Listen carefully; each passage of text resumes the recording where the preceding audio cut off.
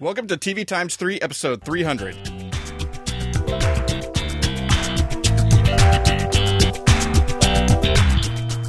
On this episode, we've got some news items, and then we'll be discussing recent episodes of Quantico, Blindspot, Heroes Reborn, and The Blacklist. Plus, we've got some TV recommendations at the end. You can find the full show notes with start times for each segment at tvtimes3.com/300. I'm Jason the TVaholic from tvaholic.com, and this week I have joining me Ivey West from the Block Bluster Podcast. And Troy Heinritz from the Blacklist Exposed Podcast. All right. Thank you both for joining me this week on episode 300. The big 300?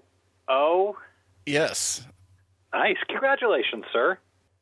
You didn't get us any cake with this? Yeah. I'm disappointed. No virtual cake, unfortunately. I was led to believe there would be punch and pie. Yeah, it is a nice, the nice round number there, the nice 300. But I don't know, we tend to do more special things around the actual anniversary date of the podcast as opposed to hitting specific numbers. So this will just be another excellent regular episode of the podcast.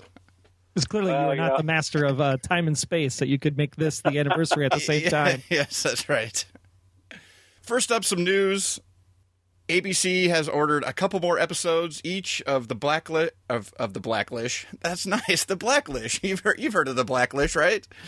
Of Blackish, Fresh Off the Boat, The Goldbergs, and The Middle, which will bring them up to 24 episodes for this season for each of those shows, as opposed to the 22 that they were going to be at. See, I already have the Blacklist on my mind, since that's one of the shows we're going to be talking about. I thought that was a new Upfront show where Dembe actually is the character of Red. Yes. Yes. I would support Dembe getting his own TV show. I concur. It's the spinoff. And speaking of episode orders, CBS has ordered 5 more episodes of Code Black, which will bring that up to 18 episodes for its first season. I'm glad I'm not the only one watching Code Black. Are either of you watching Code Black? You were the only one on the podcast watching Code Black. Because there's a special Easter egg on the last 3 or 4 episodes of Code Black for those big TV fans. Oh, now I got to watch like 8 episodes to find this Easter egg. You could really just check out the IMDb page and see that Gabrielle Cartieris has been showing up on the last couple of episodes as just one of the background nurses. So for you 90210 fans, which we all were at one point, even if we don't want to admit it, she's out there for you.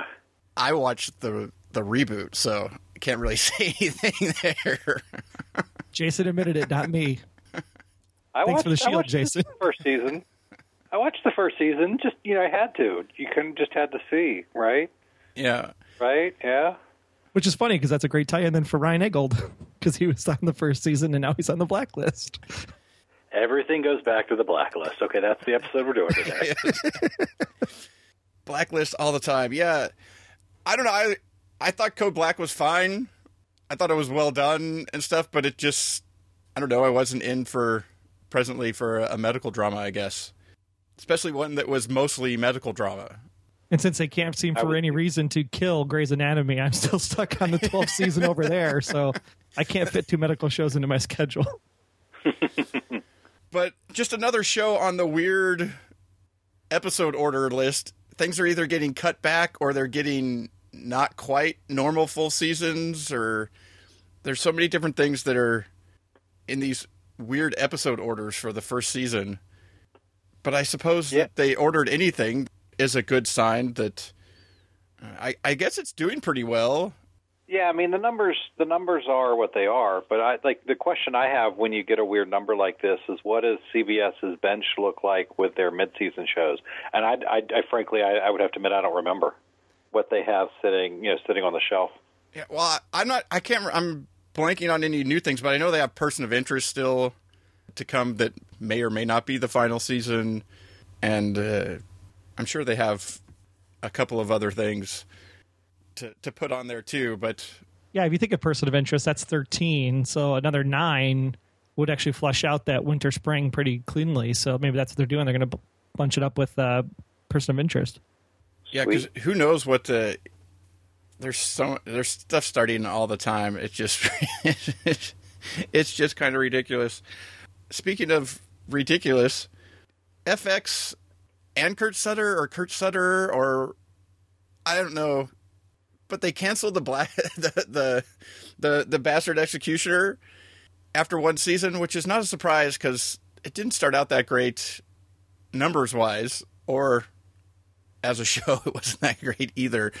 That it started out and only dropped off from there to where, you know, the season finale wasn't much of anything. I guess Sutter had gotten to the point where he was behind on stuff and he was delivering scripts like the day of the shoot and things like that. So I'm sure that didn't help with the quality of things necessarily. But I guess he took out an ad in one of the trades to say it's canceled and thank everybody or what have you. So, but I think that's almost one of those that you can't cancel me. I'm not doing it anymore. Cancel me. You can't fire me. I quit. I don't even think I made it through the first episode. I don't remember. So obviously I must not have made it through the first episode. Well, they played like the first two or something, or it was super extended episode, or everything was a super extended episode. That's the thing, is they did 10 episodes, but they did probably 15 episodes worth of content if you had actually played them out at like 42-minute episodes or something. So I guess it continued to drag or whatever, but probably, I don't know, probably one of those things that maybe Sutter should have taken a little time after 7 seasons of doing Sons of Anarchy before jumping back in on a huge project like this. I don't know. That. But on the other side of things, FX has ordered a 3rd season of Fargo. So if you're a Fargo fan, you're going to get another installment of that. I'm okay with that. Yay! I mean, I don't watch the show, but I'm excited for people who do. And you know, we just talked about a cancellation, so I wanted to cheer something. Yeah, I keep wanting to watch because everybody, or at least most people, seem to talk about it as being, you know, a great show, and that the 2nd season is good. You know, it's really good too, and I just never could get excited to watch it because I was never a fan of the movie, and since it's trying to be the movie in series form, it's trying to come across the same way. It just never interested me. And even though I usually watch at least the first episode to 2 or 3, 4 episodes of stuff, I don't know, I just never watched this one. I don't know if it came along at the wrong time where there was just too much other stuff, and I just never got around to it mainly because I was always the, you know, sort of the outsider on. Everybody seems to think that Fargo, the movie, is so great. And I was just like, I don't get it. Well, I know a lot of people talk about Fargo at work, but I was trying to figure out if it's because it's actually good or if it's just because they'll get in trouble if they say Bastard Executioner in the office. Well, I believe it's good. I just don't think it's for me. Like, I can only handle so much quirk in my life. Yeah, it's one of those maybe sometime. It's sort of it's on that list of things, but it's like way down as there's so many things above it on that list to catch up with. But I feel like I should have at least watched an episode to see if it really was that had that same thing that I didn't really care for with the movie, but never did. And now we'll be going into a 3rd season, and it'll be, since they're all different, you can always just jump in and watch one, and they all have just like a slight hook to something else. Like, I guess this season is a case that was referred to in the 1st season, and it has some characters that were in the 1st season, but they're the younger versions of them. And so it's still all sort of in the same universe type of thing, even though each season is a different story. But I don't know. I've talked more about Fargo than I've right now than I've ever watched it. That's enough wanted to ask you, Jason, before we jumped into prime time, because I know it wasn't on the doc that we talked about ahead of time, but I saw an interesting article this week that Fox is going to get rid of daily ratings and are only going to give out Live plus 3 and Live plus same 7-day ratings now. And I thought that was kind of an interesting article. I just didn't know what your take was on that. Do you think it's finally the tide has shifted and people realize that DVR actually has more viewers than Live does? Yeah, well, I think that in the world that we live in now, TV-wise, that if you're trying to continue to be a broadcast network and that you're actually relying on only the overnight ratings as whether something is a success or not, is probably pretty stupid. I mean, it still gives you a snapshot of what things are like, but there are so many shows that have gotten, they get like a big premiere or something like that, and then it drops off, but it's not that people stopped watching, it's that they stopped watching live. And if you add in the 3 days or the 7 days, and then all the other places, whether people are watching it online or on Hulu or, all these different things to get an actual representation of how many people are watching your show. But realistically, does any of that matter to the people that are ultimately paying for these TV shows, the advertisers? I mean, I'm a DVR guy. I don't watch any commercials, ever, unless I'm watching it live. And there are 2 or 3 shows that I'll watch live a week, but it's just those 2 or 3, and it's only because I'm impatient. What, you can't wait the 15 minutes to buffer it enough so that you can fast forward through the commercials? Sometimes I want to watch. And sometimes it's like, well, what am I going to do for 15 minutes? And I'm like, ooh, I can play 15 minutes of Call of Duty. Okay, so yeah, mostly. But there are 2 or 3 shows that I make an effort to watch live. But at the end of the day, the payment, the revenue model for television has to change because advertisers pay for it, and if advertisers stop paying for it, then there stops being television to watch. Yeah, well, that's true, but I guess there was also some study done that you still retain some of the commercial as you fast forward through it. So for those people that are actually fast forwarding through the commercials, you're still seeing the commercial, and you might not be getting the full message, but you're taking in some of it. So they are still paying for that. But then online views, I think they need to start who cares whether somebody watches it, live or watches it on Hulu the next day or on their website the next day. To me, it's the same. Yeah, and who came up with the arbitrary 2 a.m. cutoff as being the next day? Yeah. I get up at 5:30 in the morning and I grab my phone, pop up Hulu to find the show from 9 o'clock or 10 o'clock last night that I fell asleep watching, and finish it on Hulu. Shouldn't that count? It's still within the same 24-hour period as the same day, right? Yeah, I think some of it also depends on the type of show it is, of whether it's produced by you or produced by somebody else that you're airing the show. Because if your production company is making the show, then potential future revenue on the show for selling it into other things or having it available on streaming services and DVD sales or Blu-ray sales or these types of things, even though that's starting to be less, you want to take into account how many people are actually watching it and whether the show is actually popular as to whether you can make revenue down the line with it, as opposed to just the revenue that you can take in commercial-wise. Yeah, I mean, you look at the Blacklist, for example, right? 6 million people watch it live, quote-unquote, whatever you determine live is, right? 2 a.m. the next morning. And then half of the audience watches it plus 7 on their DVRs. So you're talking right there. That's 12 million people. Is that a crappy show because it only gets a 1.5 and 6 million on Thursday night? Yeah, I know. That's the thing. That's what I'm talking about. Is that's you look at that, and it's not that the overall audience has dropped. It's dropped as to when they actually watch the show. More of them used to watch it live after The Voice on Monday night as opposed to 9 o'clock on Thursday. And they're watching it at other times because they still want to watch the show.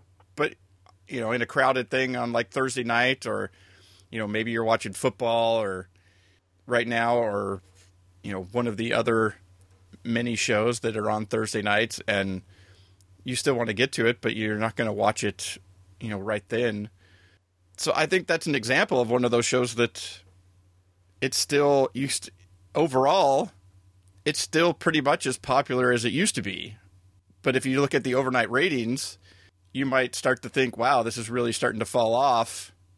And I think that Fox is just sort of the first one to officially say, when it comes to us making decisions on whether we're going to keep shows or not, we're not focusing on the overnight ratings, which they've probably haven't been for a while necessarily. And they truly bucked the trend. But they just sort of put it out there officially that that's what they're going to be doing. And so I guess if they cancel a show, you got to look at what the overall numbers were and see what was going. I mean, Fox is the company that puts out. I just saw a press release for something else regarding Empire, and their number that they put out was 22.9 million watch that show, but that's not the live. That's the 7-day out plus how many people are watching it at Fox.com plus how many people are watching it on Hulu, how many people are watching it on demand. That was like their composite number of, this is the total number of people watching that show. But even a show that's as high rated as that is getting another 8-9 million people watching it in other places besides Wednesday night. Yeah. I mean, I hate to beat the same dead horse, though, but at the end of the day, if I'm an advertiser who wants to spend, money on a show, I'm not going to spend 20 million viewers worth on it. I'm going to spend 12 million viewers on it, whatever, I mean, just kind of to simplify the approach. Because at the end of the day, I mean, even the comment you guys made, Jason made before about the study that shows that people are still retaining information. Well, I look at it this way. If I'm paying, and let's just dumb the math down, if I'm paying $100 for this spot that I know 6 million people are going to watch it, I'm not going to pay the same $100 for the spot that 6 million people might only maybe you pay less, but you still might pay for them. Or you're saying that the live audience is so dedicated that I could get a premium for the live audience because those are the real people that are really dedicated to the show, much like we talk about advertising on podcasting. Yeah, it also depends on the type of audience that you have watching it live, who those people are or what type of thing, how much you can get for, you might have you might be selling the ads out for different rates or, for the type of stuff, but as long as you're still getting, but I still think it also comes into play if that's your production and you see that you can take in this much money, even if it's less than you used to be able to take in, but that it's popular and you can get money down the road for it, you're going to keep producing that show because of the future income that you can get off of it. Right. I mean, I totally agree that that's one of the reasons why we've seen and will continue to see a trend towards TV networks running more and more shows from their own studios versus, the hodgepodge that it's always been in the past. So, I mean, I hear you, and I agree to a certain extent. I just don't think, I think in the long term of things that the money is going to change, and if it's less money, then that means that will trickle down and mean less money for budget for television. Yeah, well, it's already changed. I mean, that's why there's 18 to 20 minutes of advertisements, and they're trying to make it up in bulk over the last 15 years. True that. I mean, all you got to do, the next time you're on Netflix, go load up a show from the 80s or the 70s or something like that, and when you check out those 52-minute runtimes, for the episodes, for like the A-Team, at like 50 minutes or something like that, or then you see that they've been, over time, they've been trying to make up some of the shortage by putting more commercials in, which has only helped to hurt the live watching, because the more commercials you have to set through, the less people want to set through commercials. You're trying to cover it by doing the thing that's making less and less people watch it, so you try and cover it with more ads, and it makes less people watch it. It's kind of a stupid process if you think about it. I would actually be interested to see if things start to go the other direction, where shows start getting a little bit longer. There's less ads in the shows, but those are more of a premium because, it's not watered down with, 16 other things that are being advertised throughout the hour, or things like that, maybe you start getting a little bit more show. I have noticed that some of the Fox shows actually their run times are closer to like 45 minutes these days. When I've seen, screeners and things like that, they have, they're coming in at slightly longer run times. Because I've seen things that have gone all the way down to, I've seen some episodes on things be as little as 39 minutes, maybe 40 minutes if you include like opening and closing credits. And that's kind of ridiculous that you'd have 20 plus minutes of ads over the course of the hour. And besides the ads, it's also changed the way TV works because you have so many different ad breaks. That was one of the things that Mindy Kaling talked about when they moved to Hulu. The ad break structure is different, and so they had to completely restructure how they shot the show because you had to write the show differently because you didn't have as many ad breaks, so you weren't, the idea you write the show and it has sort of an upswing into a commercial break with the idea of it trying to hook you to stay over the commercial break and come back afterwards. But when you do that like 6 times or 7 times in an episode, like an hour-long show, that's why some things just really blaze along. Is they're having to click through a lot of stuff to try and keep the people that are watching interested. And it's one thing that I think advertisers have missed the boat on too. I mean, we talk about how people are moving to their tablets and their phones and the web to watch television, and you have this screen real estate that you can take advantage of every pixel. And I still don't understand, with that study that came out, why we don't see more advertisements with a kind of lower third, right side 1/3, and the ad plays in the 2/3 on the left, right? But at least you have static images, like that would be like web banner images that you would repurpose as your web banner advertising on these network channels. And then as you are skipping through those commercials, at least that static image is there, so that you can then have that brand recognition and retainment value. Or the static, just some sort of static message that is telling you, you can't help but read it because it's just there. Even though you're fast forwarding through it, it's there. Because let me tell you, Alexis, put Santa has snow globes and then a car magically shows up in my driveway because Santa makes it happen. I mean, save yourself the thousands of millions of dollars of production value and just say, Lexus has a red bow on it. We get it. We've understood it for years. Just show me a picture of the car that's really pretty and the inside of it, and I'd be more happy to buy one. And then your commercial doesn't cost as much money, so you don't have to spend so much money to actually charge the advertisers for it. Yeah, I don't know. It's a vicious cycle. It's a weird thing with the ads and especially with the proliferation of everything and all the different places that you can get stuff and watch things.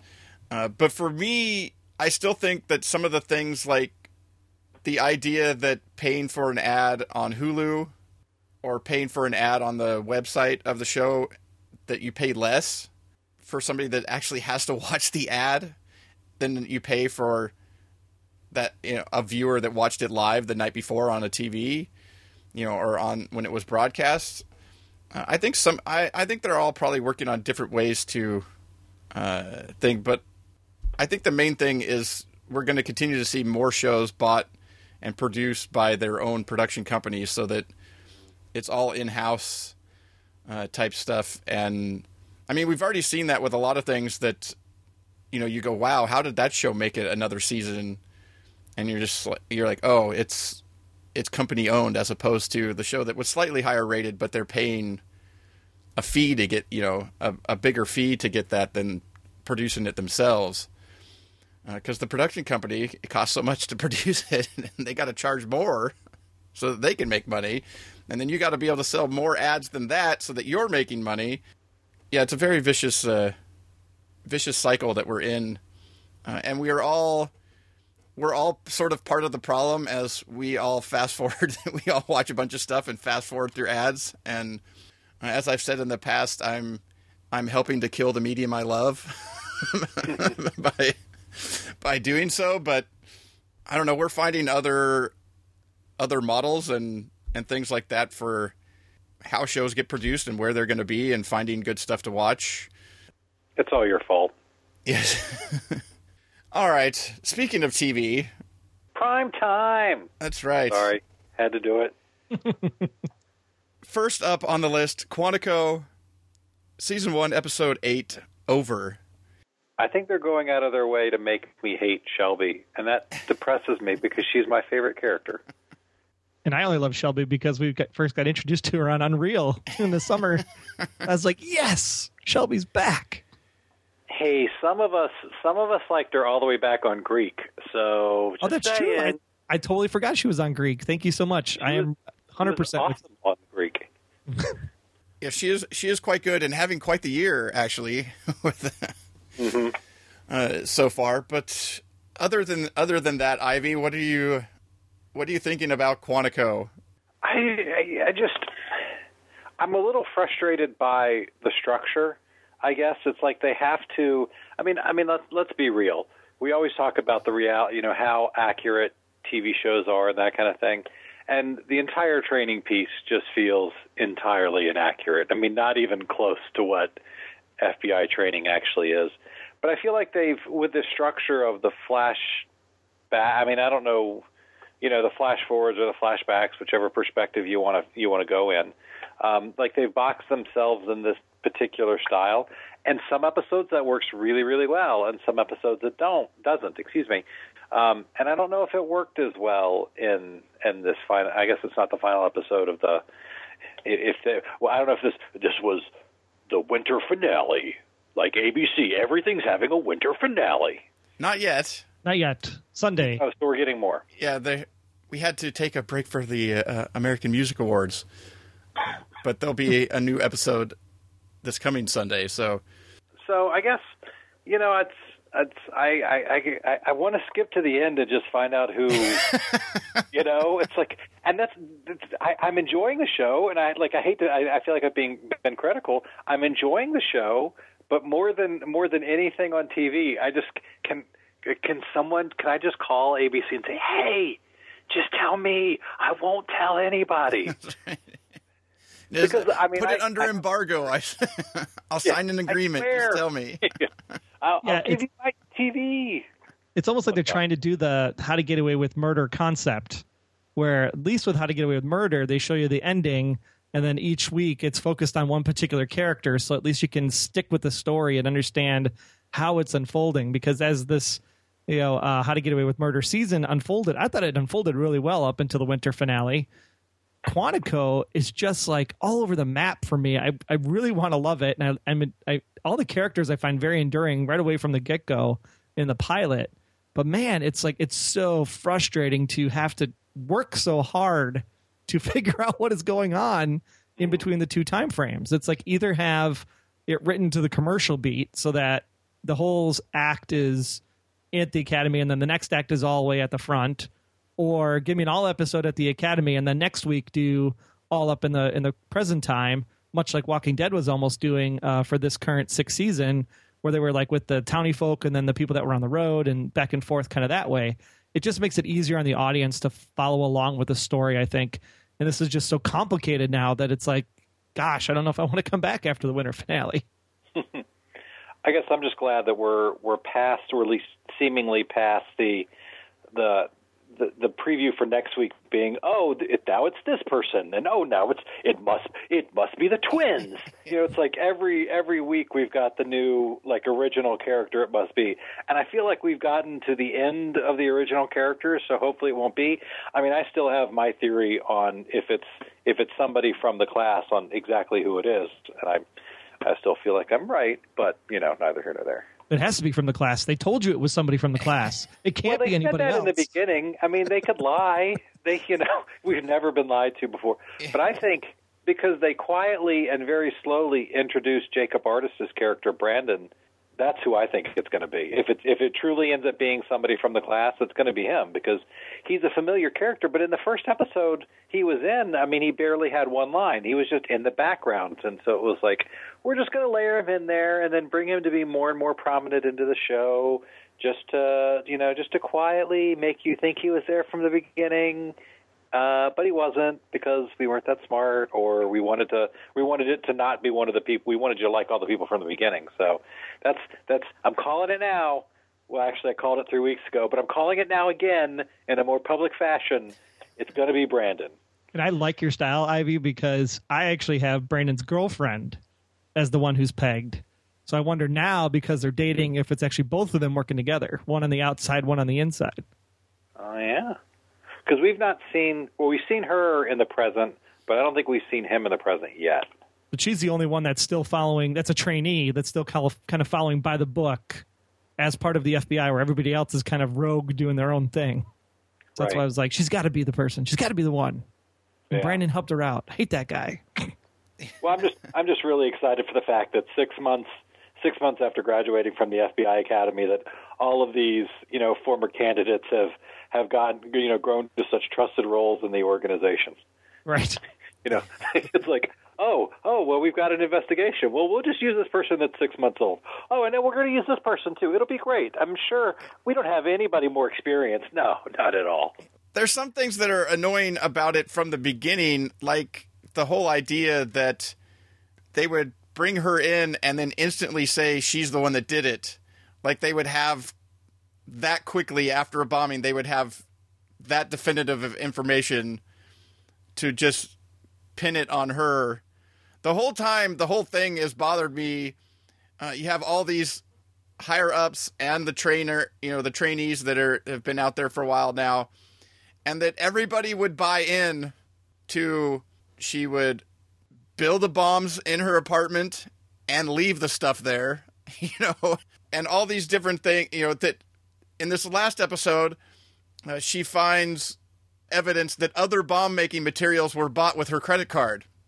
And that seems so fake to me. Like, that's part of the reasoning that they're using to say that she did it, is that she was such a great FBI trainee that she decided to put everything out there exactly how it would be found, that a trained FBI agent wouldn't be. I mean, she's finally at least said that in a couple different places. Like, do you think that I would be that stupid? There's obviously a frame job. Yeah. But that doesn't get mentioned enough, and that they have all these people that are just, she did it. And that's always bothered me. At least some of her friends have come around to believing that it wasn't her and, trying to help her out. I mean, immediately breaking out of custody doesn't help. Yeah. That doesn't help. But it's that classic TV trope. If it wasn't there, then what would the show be about, Yeah. But it's just some of those things where I get that that's the thing, and I like the style of going back and forth and seeing how some of these things played out and learning more about the characters as we go by, flashing back to their their time during the training. I like shows that give you some sort of twist on the storytelling. But the thing that you were mentioning about the next week being it's got to be the twins, or it's got to be so-and-so. That was starting to bother me too. I hate when shows do that. That's a perfectly fine thing to be, I need to talk to the twins, or I need to find Shelby, or I need to look into this. But when it becomes, you find one thing, and then now you, the person who's being hunted and framed, instantly jumps to the conclusion that it was this person. Yeah. It so bothers me that it's making it hard to continue to watch. So I'm hoping that, like you said, we've gotten past that where, it's got to be this person because I found this wire, or it's got to be this person because for whatever reason. Well, I'm glad you mentioned that one, because that had to be probably the most stupid leap of logic in the entire show. Shelby owns this really, really big company. But because The Wire was made by her company, it was Shelby. I knew it the whole time. Again, because Shelby is so stupid as an trained FBI agent that if she was behind it, she would use stuff from her own company. Well, it's like, oh, they bought it at Walmart. It must have been Sam Walton. He was behind it the entire time. Like, how? Come on now. Let's be just a little bit. Let's prove that we trust our audience just a little bit more than that. Yeah, I'm enjoying the back and forth, the how the story's being told, but some of the stuff that they're doing within that is getting frustrating. And I'm wondering how much longer, if those types of things continue to do, that I'll continue to watch, because I like a lot of the people that are in it, but but it is getting to that point where if they don't give you some sort of answer to something, Yeah. Yeah, and I think that's why the How I Get Away with Murder concept works, because at least in 9 episodes you get an answer that sets up another question. So at least you feel like there's closure, and they just keep introducing new stuff that there's no closure, and it's like, close one thing. Just talking about the Blacklist again, and that's one thing the Blacklist does really well, is that they introduce something in one episode, and if not the next episode, the episode after that, they close up the loophole on that concept. They leave the big stuff open, obviously, but they don't introduce these dangling chads and then not pay them off somehow. Even if it's a lame payoff or a stupid payoff, it's at least paid off. So I'm not sitting there for 6 seasons wondering, when are they going to go back to that thing? And I feel that's where Quantico is leading. It's like, either they're going to have one massive episode that answers everything really quickly, or... Heroes. Yeah. or they're going to have too many things. Or the Master of Time and Space is going to come and take us back to the bombing. No, too many butterflies. Yes. Yeah, that would be... Yes, too many butterflies. But, yeah, so far I'm not over Quantico, but it's starting to get more on the frustrating side than on the other, where some things start to just feel like twists for twist's sake, as opposed to, wait, what? That makes no sense type of thing. Well, me being the closet Grey's Anatomy watcher, when they said that this was going to be Grey's Anatomy for the FBI, and then the first episode clearly was not. Yeah. I mean, the pilot was fantastic. I was really taken aback by it, of how awesome it was. I almost kind of want the Grey's Anatomy of the FBI now. Yeah, it almost would be if you just got just the trainee stuff instead of this whole mystery stuff, and just the sort of Grey's Anatomy relationship stuff happening. You only get a little bit of that stuff. The type of stuff, like this episode ends, there's 2 things that bother me about it. One, you have this building that's been taken over by the FBI, and somehow your main suspect is able to walk right into the lobby. Like, there's nobody at the door. There's nobody outside. It's the magical hoodie. It's the magical hoodie. That's the type of stuff. She walks in, and she's like, oh, I'm here, and everybody pulls their gun. And you're just like, really? She could have walked in and exploded the place if she was actually a bomber, because apparently you can just walk right in. The other thing that bothered me is when she says there's another bomb, but I can't tell you where it is. That there... Not exactly winning you any friends. That there is the stupidest way to put that, is... You come in and you say, I didn't do it, but I think there's another bomb out there. And I wanted to tell you that I found evidence that I think points to there being another bomb, but I'm not involved. Not, there's another bomb and I can't tell you where it's at. Yeah, what's coming next? I want an immunity deal to tell you the location. Yeah, that's just... I won't give you my evidence until you clear my name of the first one. Instead of saying why you can't tell them where it is, being that you have no idea, you just think there are more out there based on this evidence, but you say it in the completely dumbest way possible so that they will not listen to you, type of thing. It's that type of stuff when you can see the writing and you can see that it was written in such a way to create a future problem, and your brain goes, but nobody would say that. Nobody would do that. That's the type of stuff that's really starting to bother me with this show, is as in too many different situations I can see the writing where it was written a specific way for a future problem, not because that was a good way to write something or how somebody would actually act in that situation or how somebody would actually say something in a certain situation. You can see, and to me, I don't want to see the writing. I want to see the show. I want to be sucked into the show. I want to be following these characters. I want to be following the mystery.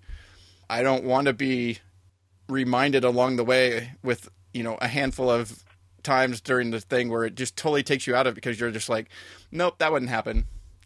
It's like, I can buy a lot of stuff. I can buy the setup and all these things, but I've had problems all the way back to the beginning of the series, even though I really liked the first episode.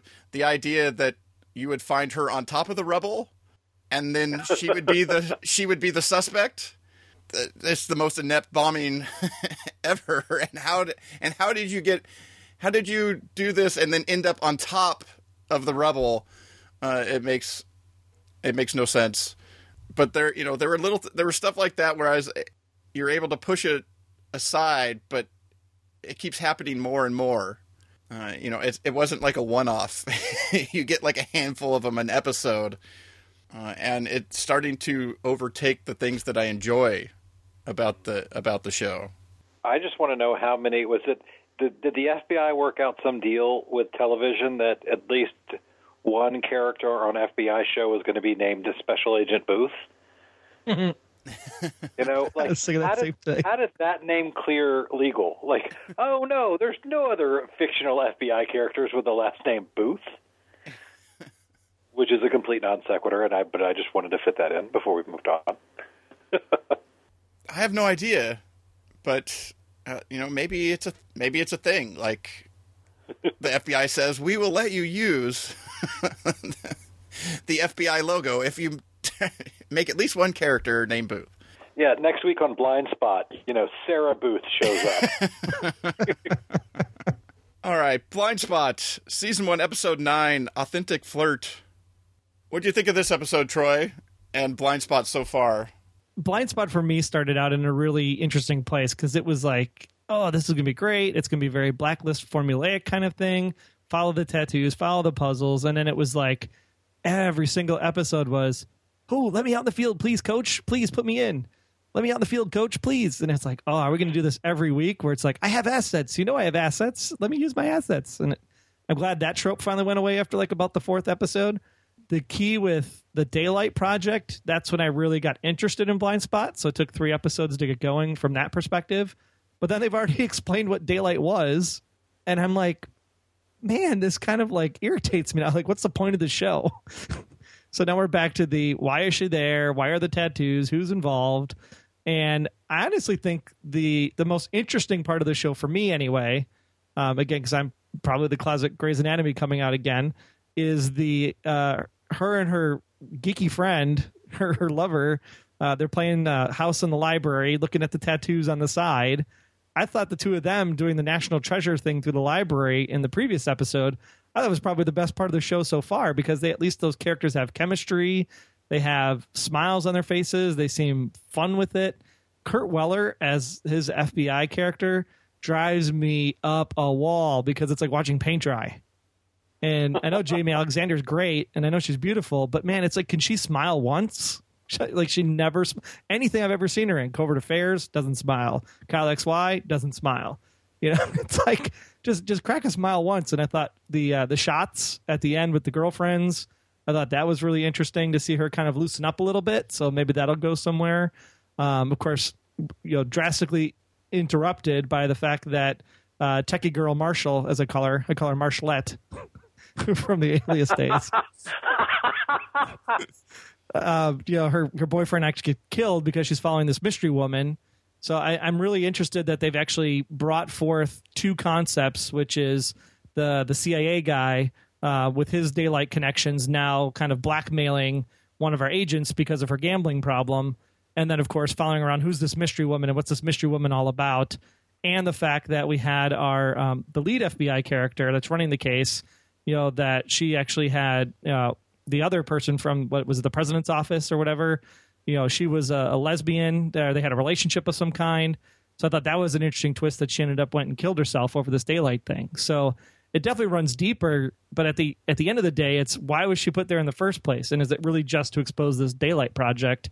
So I'm hoping that this lady that they're following at the end of the episode really is kind of the new leg for when the show returns. Mm-hmm. How about you, Ivy? Yeah, see, it's weird because I actually like the chemistry between the two leads, but at the same time, while I like it, it annoys the ever-loving piss out of me because it's like he forgot how to. Oh wow, completely lost. He forgot how to speak with an English accent. I mean, with an American accent. You know, Sully Stapleton was good on doing the American accent on. Oh, I want to call it Counter-Strike, and that's not right. What was the show? Strike Back. Counter-Strike was the video game. But it's like now he's totally forgotten how to do it. He can only say 4 words at any given time before he has to move on to the next thing he's saying. And it's such a weird vocal affectation that it completely pulls me out of the show because once you hear it, you'll never be able to not hear it. He only is able to say like 5 or 6 words at a time. And then he pauses before he moves on, and it's annoying. Well, as somebody posited that they would have rather seen the 2 Strike Back leads switch their fall NBC shows because the one on the player can do an American accent because he is an American. I mean, he's that show. I mean, I love the player. Yeah. It's just the player's in a really bad time slot, you know. Like, don't kill the player. I'd rather see the lead on the player be the lead on Blindspot, and you'd have a really kick-ass show. Yeah, because then you could have had Sullivan Stapleton be the player and use his regular accent because the player could be from anywhere, and they could have written in the backstory. But here they have to write him in as an FBI agent, and the idea that he's an FBI agent from some other country is would be sort of weird. So. Also, that already makes the player so much better. Here he's ex MI5, extradited to the United States, looking for work, and then that's why he joins up with the House, and then he could totally do his British accent, and it would be perfect. And then we'd have somebody that doesn't have paint drying as their only capacity to act on the blind spot. But that's what's so frustrating is he's better than that because he was good on Strike Back. I'm not saying he was Academy Award-winning good on Strike Back, but the guy could carry a scene, and it seems to have completely lost that ability. And you're right in that Alexander, beautiful and can act and is bringing. I mean, granted, it's just a single note. It's this.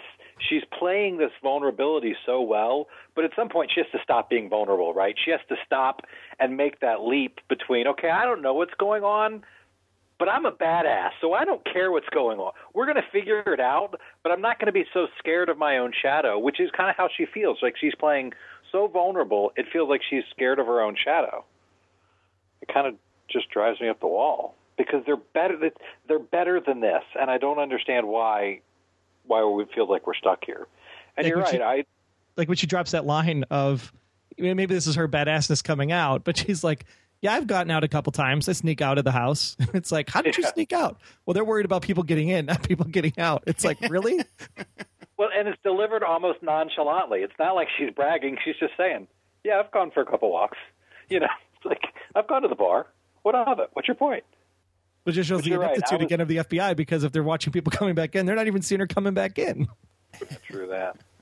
I really hated that and you call her Marshallette. I call her Special Agent Chrissy Seaver. I was very disappointed to see, or Special Agent, not Captain America's girlfriend from Avengers, because they cut all those scenes. But I just expected the fact that they killed him off. That was disappointing because you're right. It was an interesting side plot. It brought her out of her shell a little bit. But there's more loss in this show than I feel like there should be. She's lost her memories. He lost his childhood friend. Zapata lost her integrity. You know what I mean? The lead agent lost her integrity. Mayfair lost her integrity. It's just like, can somebody have a good day on the show? Can somebody go home and be like, yeah, I had a good day at the office today? No. The one person that does, first we break them up, and then we kill them. Best. Well, I guess you could say that Weller's having a good day, right? He's back actually drinking with Dad at the kitchen table. Everything's forgiven now because I'm drinking with good old Dad. Yeah. The one thing that really bothers me, though, is, and this is just a total pet peeve, because I was really frustrated when they were like, oh, the DNA test, you're Taylor Shaw. Oh, the tooth test says you're not Taylor Shaw. So then Jane doesn't know about the tooth test. So Jane thinks she's Taylor Shaw, yet everybody still calls her Jane. Like, does that not bother anybody else, or is that just me? that they wouldn't have started calling her Taylor. Right? or that she. I've thought that, or at least too, have her address it like, you guys can call me Taylor. It's okay. Yeah, or somebody, say something as to that. I've thought that same thing too. Is like, why everybody keeps calling her Jane? Like, because that's what it's like. Is because she's like still not comfortable with that idea yet, or something, or I don't know. I think they probably should address that. Seeing that they sort of came to a definitive or somewhat definitive thing. But the thing that sort of bothered me in this episode is more with the advertising. Is they advertise going into the episode, somebody's going to die, and then the guy that's been in like a half an episode, basically, and one other appearance is the person that gets killed off. Not that I wanted to see any of the main people do it, but I hate that type of stuff where it's like not everybody. They're talking about this whole story, and they showed them landing in a helicopter and this, and not everybody makes it out, and you're just like, no, the one guy that wasn't even in is the guy that got, that wasn't even a part of anything really, is got killed.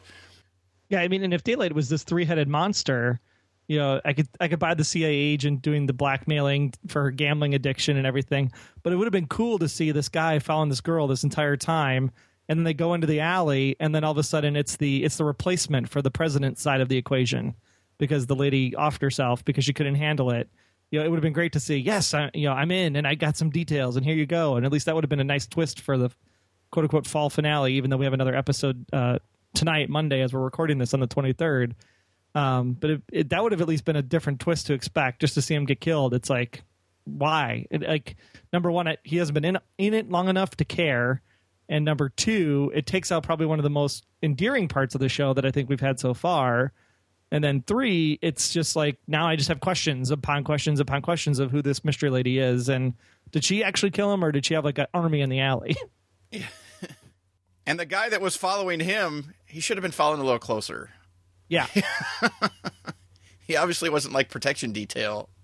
He was just there to make sure, I don't know, I guess that guy wasn't talking to other people or saying anything about what he had learned from Special Agent Chrissy Seaver, which I will never not be able to just think of her that way now. Well, it's funny, though, because Troy said a second ago, it's like she hasn't been enough in it to care, but at the same time, then the next thing we say, the only endearing thing about the show. So, I mean, my trick is, and maybe I'm becoming more and more like Kyle every day, is that I really don't, I mean, I watch the previews, but I don't give them much credit. It's because the people, and because we all know that people making the previews aren't the ones making the show. Yeah. So it's, and because like we just said on Quantico, it's like it's inappropriate hype. The hype is there for the show, but it's inaccurate. So why bother to pay much attention? Just like I want to see I'll see the scenes and be able to figure out little bit I want to from what's coming next. But it's like the hype that they build, I don't think is accurate. So, but I didn't even know that anybody was going to die. So I went into it completely unspoiled. Well, there you go. Well, then they said someone's going to die, and then you find out that the lady ends up committing suicide. I was like, well, that's a crappy death. Thanks for promoting the heck out of that. I don't know. I'm still liking the Blindspot. I'm liking Blindspot. Awesome. We've had the Blackish, the Blindspot, and sooner or later we'll get to the Blacklist. Let's talk about the heroes. Yes. The Blindspot, is that the crossover with the NFL? The Reborn heroes.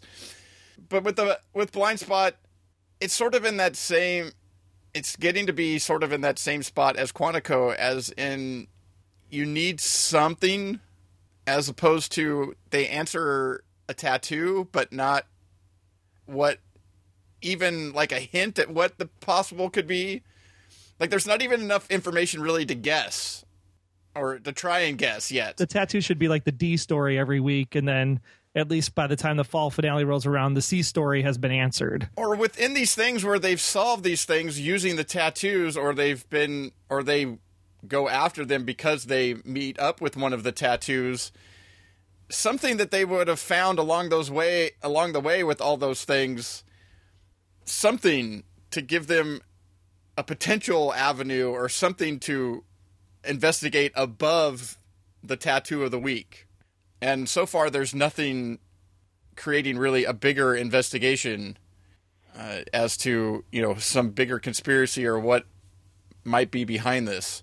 Which is what the Blacklist did really well in the first season, because then you didn't know it as the viewer until it was revealed, but that whole first section is to get you to Lucy Brooks, and that whole second section is to get you to Berlin, and then the whole third section is to get you to Berlin's daughter, and then the whole fourth section is to get to the fulcrum. So it's like it's building up to something bigger, and you're not getting, of course, the A answer because that'll be the series finale, but at least each week it's building into something else, and that just isn't happening on Blindspot currently. Even in the beginning of the Blacklist, you had all these things where you were wondering why Red was pointing out this person, and then you would see Red would also get something out of it, and so then you started wondering what Red was, going after, and so there was something bigger than just the Blacklister of the week. And so far in this one, we just have the tattoo of the week, and maybe trying to figure out who this woman that he was following was.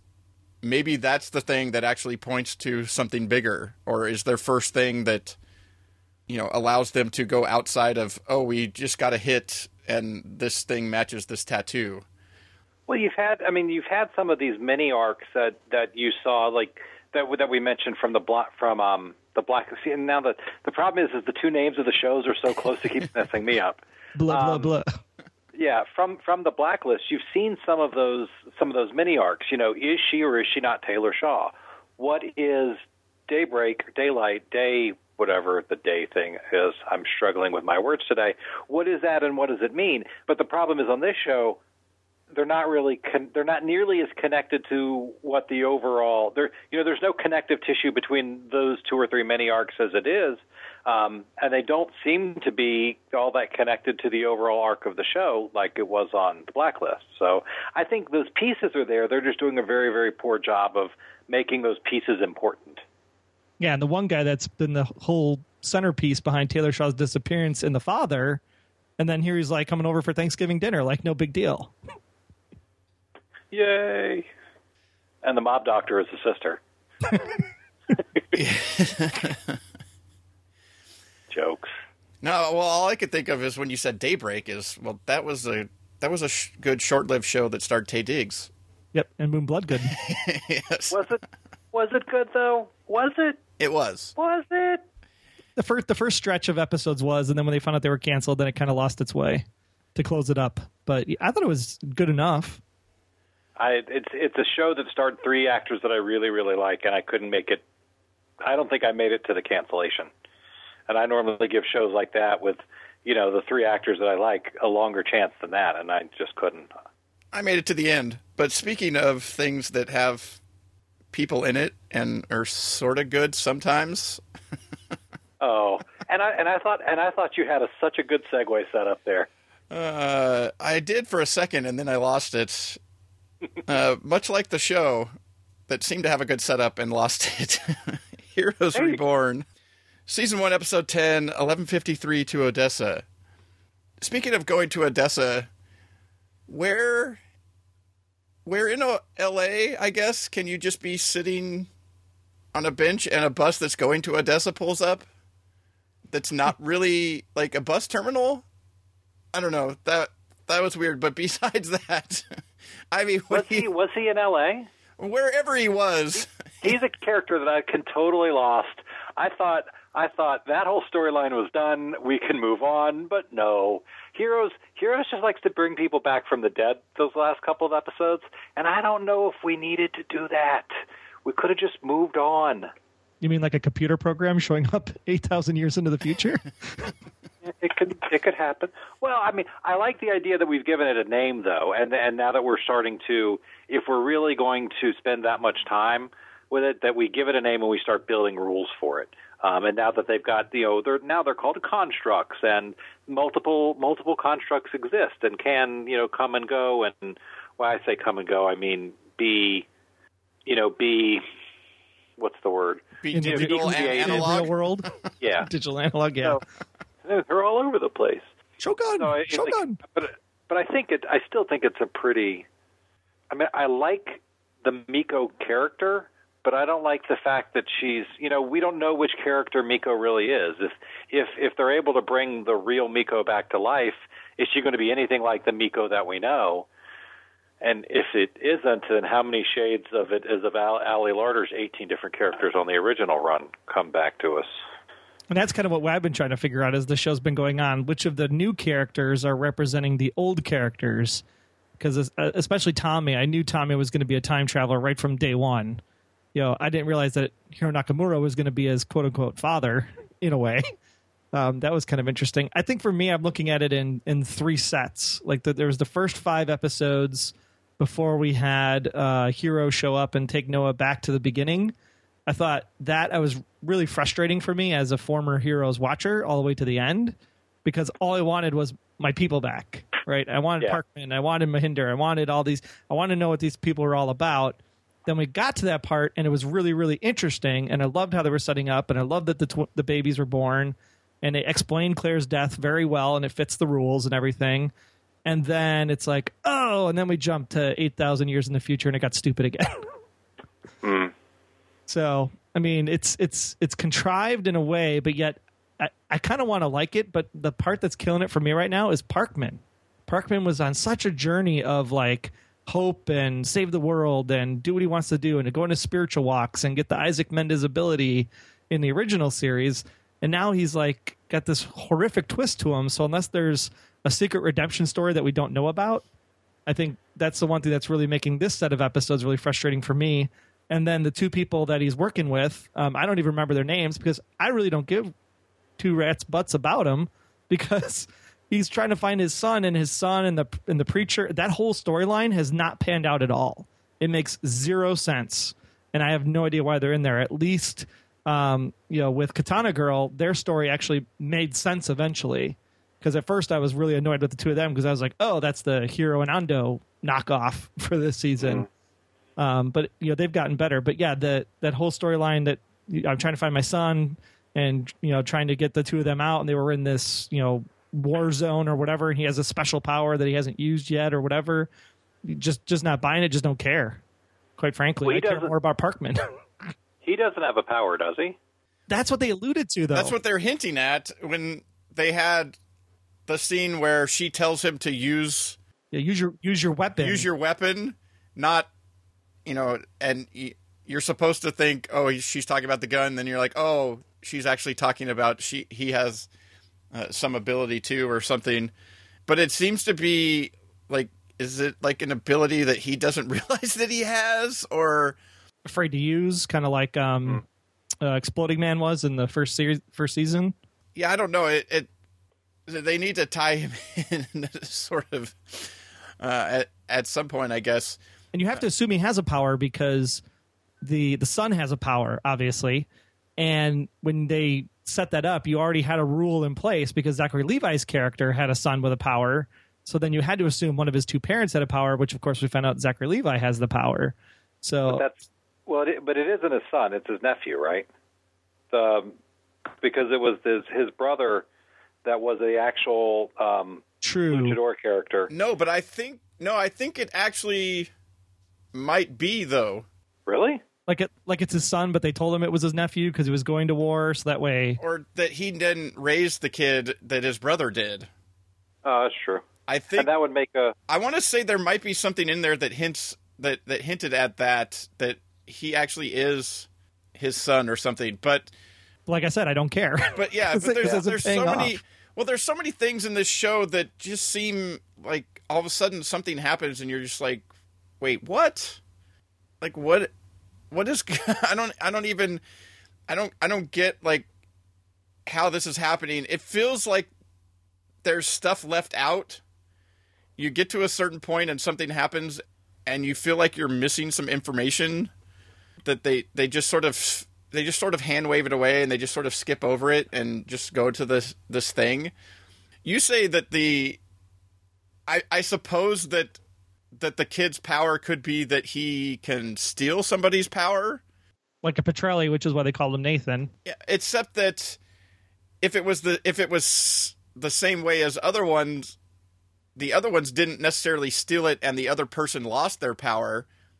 They got it too in some of those things because there were, I don't know, it just that I guess you could amp it up in that his power is that he doesn't just absorb other people's powers but actually takes it completely away from them.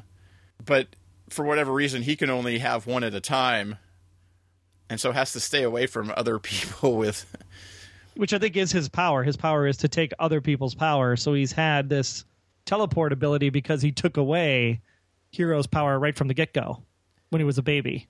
So that would make sense, but I was like going back to going, well, the Petrellis, the one could take other people's powers and he could keep multiple powers at a time, but the other people didn't like lose their power necessarily, if I remember correctly. But anyways, so I suppose that works if you say that that's the way his power works, is that he actually drains people of their ability, and then he has it. Which is why he has to stay away from his sister, yeah. But yet all we're doing is trying to get the two of them together. And for the time travel stuff, you definitely... He can't, like, touch somebody else or take somebody else's ability, because then that would definitely hurt for the rest of the story that's going on. But I don't know. I keep watching it. I originally kept watching it because I thought it was only going to be 10 episodes, and then was really disappointed to find out that it was 13. And I don't understand why they're splitting it and not just playing out the next 3 episodes in December. And yeah, it doesn't make a lot of sense. And bringing it back in January for the first 3 weeks. That seems like a bizarre break for something that's only 13 episodes. Yeah, if you're going to wait, at least wait till sweeps. You know, there's not a lot of reason to put it in January. Well, it's not been doing well enough to do anything. It seems like you would want to launch maybe something new along with the Blacklist and Shades of Blue for a whole new night, instead of you launch a night and for 3 weeks it has this and then it's gone and doesn't come back. And then it's gone and then you got to put something else in that spot. I don't know. It just seemed like a weird thing. If you're going to have something that's just a short run, and especially when they started it off with 2 hours, they totally could have played it where they end it with 2 hours and just finished it consecutively, and then just had the 8 weeks or whatever in between, and you would have just finished out its run. Like, that to me just doesn't make sense. So that's a weird break to me to do for something that's short like this. But then NBC does weird stuff with their show. And I appreciate the concept, and as a Heroes fan, I appreciate him bringing it back for some more stories, because I think the story's been interesting enough to keep me watching till at least the 13th episode. Do I come back for another one of these? To be determined.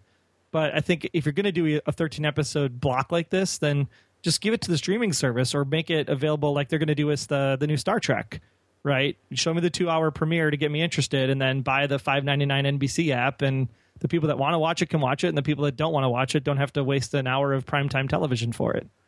Or if you're going to put it on the network, put it in a block where you run 13 episodes straight. It'd be, like FX starting a show and running it for 8 to 10 weeks and then coming back a month or so later and finishing it off in January. And you're just like, no, it's a 13-episode series. They run it 13 episodes, 13 weeks in a row. Then it's done. That's my problem. That's always been my thing with some of the summer shows.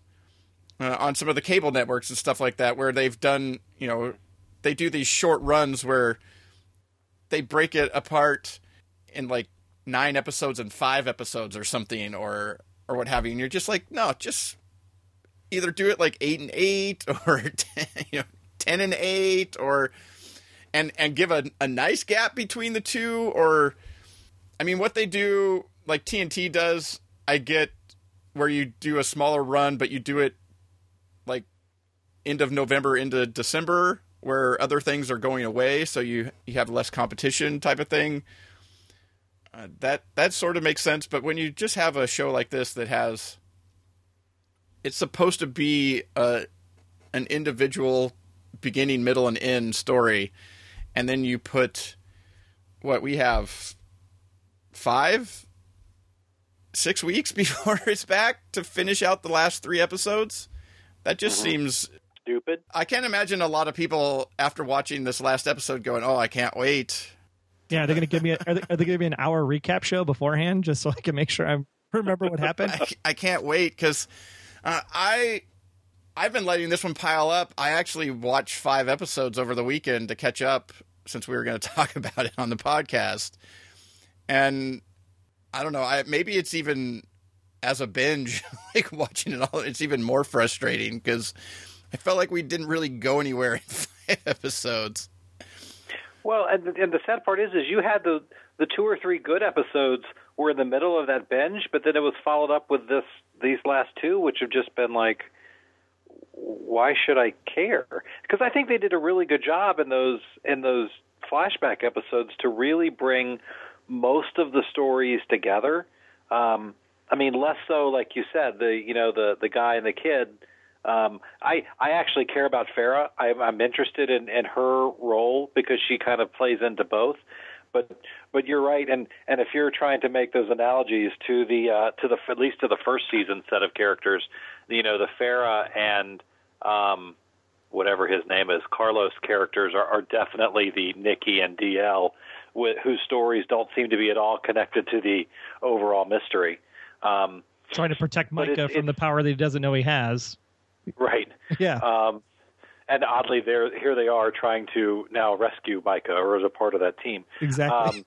But it's a shame because I think that there's a good idea in there in what they're doing, and I think those 2 flashback episodes, which kind of told you what the story was, I think we waited too long to get there for us to figure out what this run was about. And then you're right that the way that they're playing it out is breaking it up in a way that'll, because this is too short of a season to have these 2 moving the pieces into place episodes, which is what I feel like these last 2 ones were. And then now, again, as Jason said, to break it up and give us 6 weeks before we go back and finish it all, those of us that are doing our best to care about this show, are any of us going to care about it come January? I don't think so. And I'm going to put this out there now, and you can all hit me later if this actually comes true. But if you watch Mama Petrelli's Vision, literally somebody bends down, touches the wasteland dirt, and then the grass begins to grow. And now that we've actually seen the wasteland 8,000 years in the future, if it all comes to like, oh, we all just need to get along and go through the thing together because we really can't escape the magnetic pole reversal, so we're just going to rebuild in the future, and it's really the kids that are going to have to bring life to the wasteland. I'm going to be like, yeah, that sucks. Well, I can totally see it happening. There can't be more seasons because I don't think you could make more seasons after that. So maybe it should happen so that they don't. Well, would it really be the same if you go that far into the future? And because that's the one thing about these, that would be a massive game changer because society would be so different, and then it would also answer the question of whether or not Evos and regular humans could live together. You would certainly limit yourself if you went with that way, but maybe that's what they should do so that they don't try to bring the show back again and make mistakes with it. Or they just have a master of time and space to go way back to the dinosaurs, or if Hero could just go back to, like, I don't know what, like the end of season 1 and have them actually kill Sylar. But Sylar's character was good over the years. I think it was more the issue of the stuff that they introduced in season 2 that just never paid off because of the writer's strike. Like, that was the issue, was that some of the problem with the original Heroes was that the original idea was to tell a story of a group of people and then come back the next season and tell a different group of people, and then the network wanted, no, everybody likes these people, so let's keep these people together. And so they had to keep trying to create stories, with the same group of people and they tried to bring in some new people here and there. But the thing that bothered me also was that the whole thing was, it pointed to these people finally coming together to solve a problem. And then they sort of solved that problem. And then the next season they all were separate again. And they weren't, it was like they knew of each other, but they didn't really talk or help each other out or do anything. And that all just seemed like more of a, if you're going to do like Heroes, that this is their journey. If you're going to keep telling those people's stories, maybe they come together as sort of a group of some sort, or maybe work together. The other thing with Sylar was not necessarily that they didn't kill him off, although that would, I think, still would have been better, but ultimately that they turned Sylar into an unkillable. He had a gazillion powers, and he got Claire's ability to not die, and so you had a bad guy that becomes almost like, Superman without kryptonite type of thing, where there's no real way to take care of him, and that becomes less interesting because there's no fight between him and anybody else that you ever believe that he's going to lose. But it was his internal struggle of how he's going to become this awesomely normal human being and that was totally dumb. Get forgiven by Peter and trapped in this brick wall for so many eons. But I'm not. Yeah, but that's the problem, though. Is like, and Troy, you said before that he was, and I can't remember exactly the words that you said, but it was like, I can't grant the premise that he was an interesting character because they flip flopped so many different. I mean, his character didn't have an arc; it had a jumble of directions that decided, oh no, he's going to be good, he's going to be the good son, and nope, he's going to be the bad. Like, they could never really make up their mind after they did such incredible things with him in that first season of what to do next, because it felt like every 8 episodes of his arc would then go in a completely different direction. It just didn't feel true. You know what I mean? Yep. I don't know if it's the right. They wrote him for the times. Whatever they needed him to be, that's how they wrote his character. Right. Because he could steal any powers, so it was totally plausible. Maybe if he stole their personality too, maybe that would have been a good way to, maybe like if he ate their brains and he picked up their personality for a week or so. That would be a great idea. That's completely original and never been done before. But then he wouldn't be Spock. That would be illogical.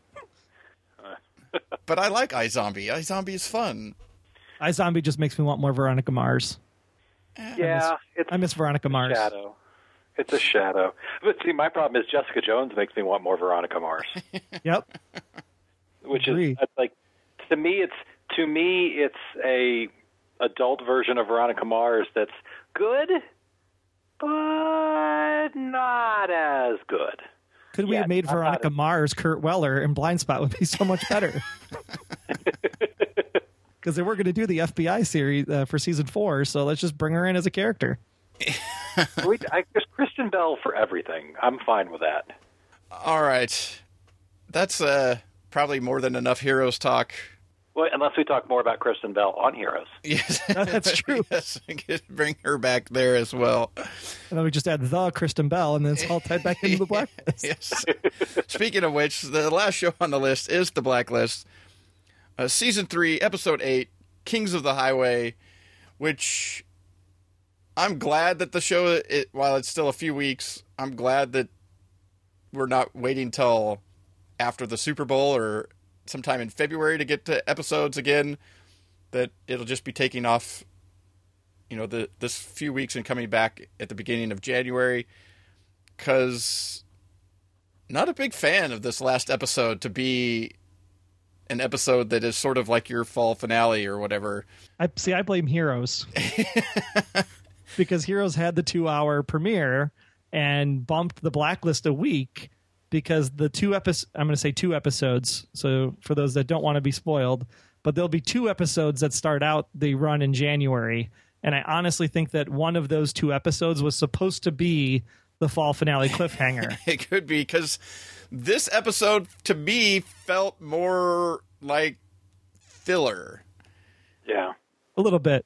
It didn't seem... You had Red getting taken by this Kings of the Highway thing. It just felt like such a... Like, we need to tread water for an episode type of thing. And then, having her get caught at the end, and that wasn't much of a thing to, like, leave you to come back for the next episodes. No big...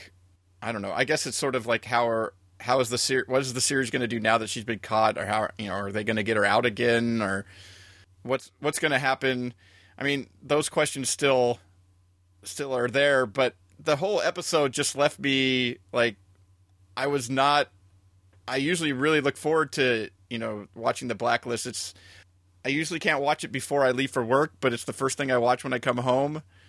And so, was looking forward to it and popped it on, and then was just like, this is the last episode we have for 6 weeks, really?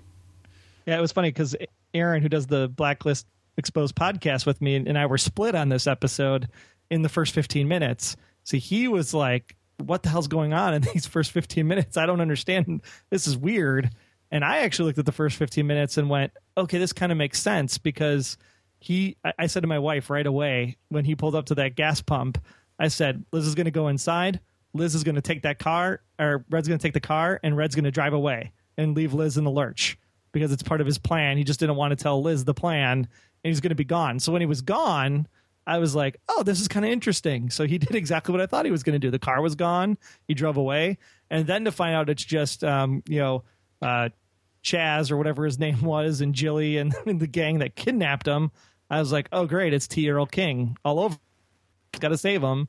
And we've already been down this before. So, yeah, a little bit lackluster there. But I did like Chase, I think his name was, and Jilly. And I like the characters.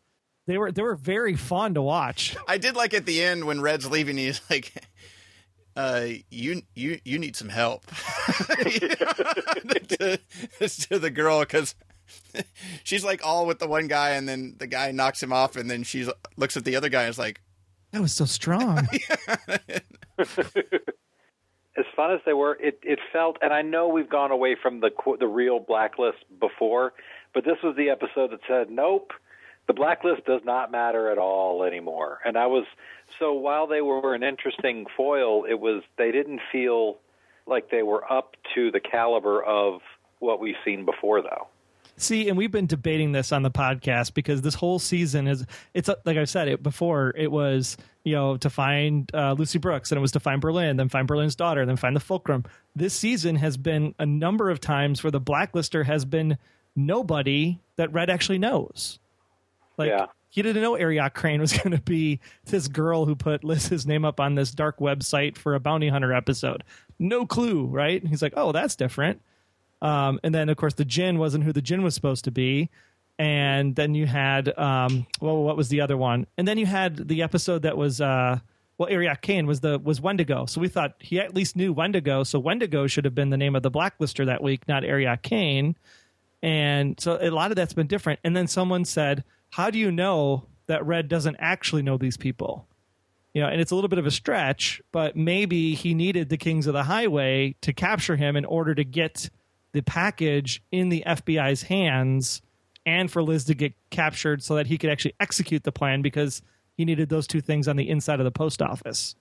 And I was like, well, I'll give it to you a little bit, but... Except for the call at the end where he says, Lizzie, they're coming for you, then why would he try and call and warn her that he thinks that the cops are on their way to wherever she was doing the exchange? Because you totally need the hero to come chasing after her through the woods, because Wrestler's in love with Liz, even though Liz is in love with Tom. And see, at least those other antagonists felt like they could have belonged on the Blacklist. Right. These were a bunch of petty backwood thieves who just happened to be in town. Yeah. At the same time Red was. Yeah, there was all the other things that they've been doing along the way, a lot of these things have been part of finding a piece of information or something here or there to forward Red's plan to get, to exonerate Liz. And so it still had that, Blacklister of the Week type of thing where it was a little bit more on the fly as to what they were doing because they're formulating a new plan. And obviously they haven't told us what the plan is, so we have no idea other than whatever was in that package that the Kings of the Highway were like, yeah, we'll definitely take that, but they don't show you what's in there. So there's something there too, I guess, that's something special in that box that's supposed to be a mystery because they're not showing you what it is. And that was the only thing that they just had Dimby waiting for some courier to deliver that. And a copy of Life on the Mississippi. Yes, I do like those moments where Red's just like multitasking. I mean, do two things at once. Those are good. It felt sort of like an episode like, hey, we need to put Liz front and center for a bit because there's been she wasn't there for the last 3 weeks. Yeah, because there's been a couple episodes where she's basically been in the background. What you were talking about, Troy, with the hasn't told her the plan. That's the thing that has bothered me. They've been on the run, and he still doesn't let her in fully on what's going on. And it seems to be that if your plan is to exonerate her and you need her on board with what you're doing, that you might give her a few details as to what's going of what you're doing from week to week, so that she's not, doing something stupid herself.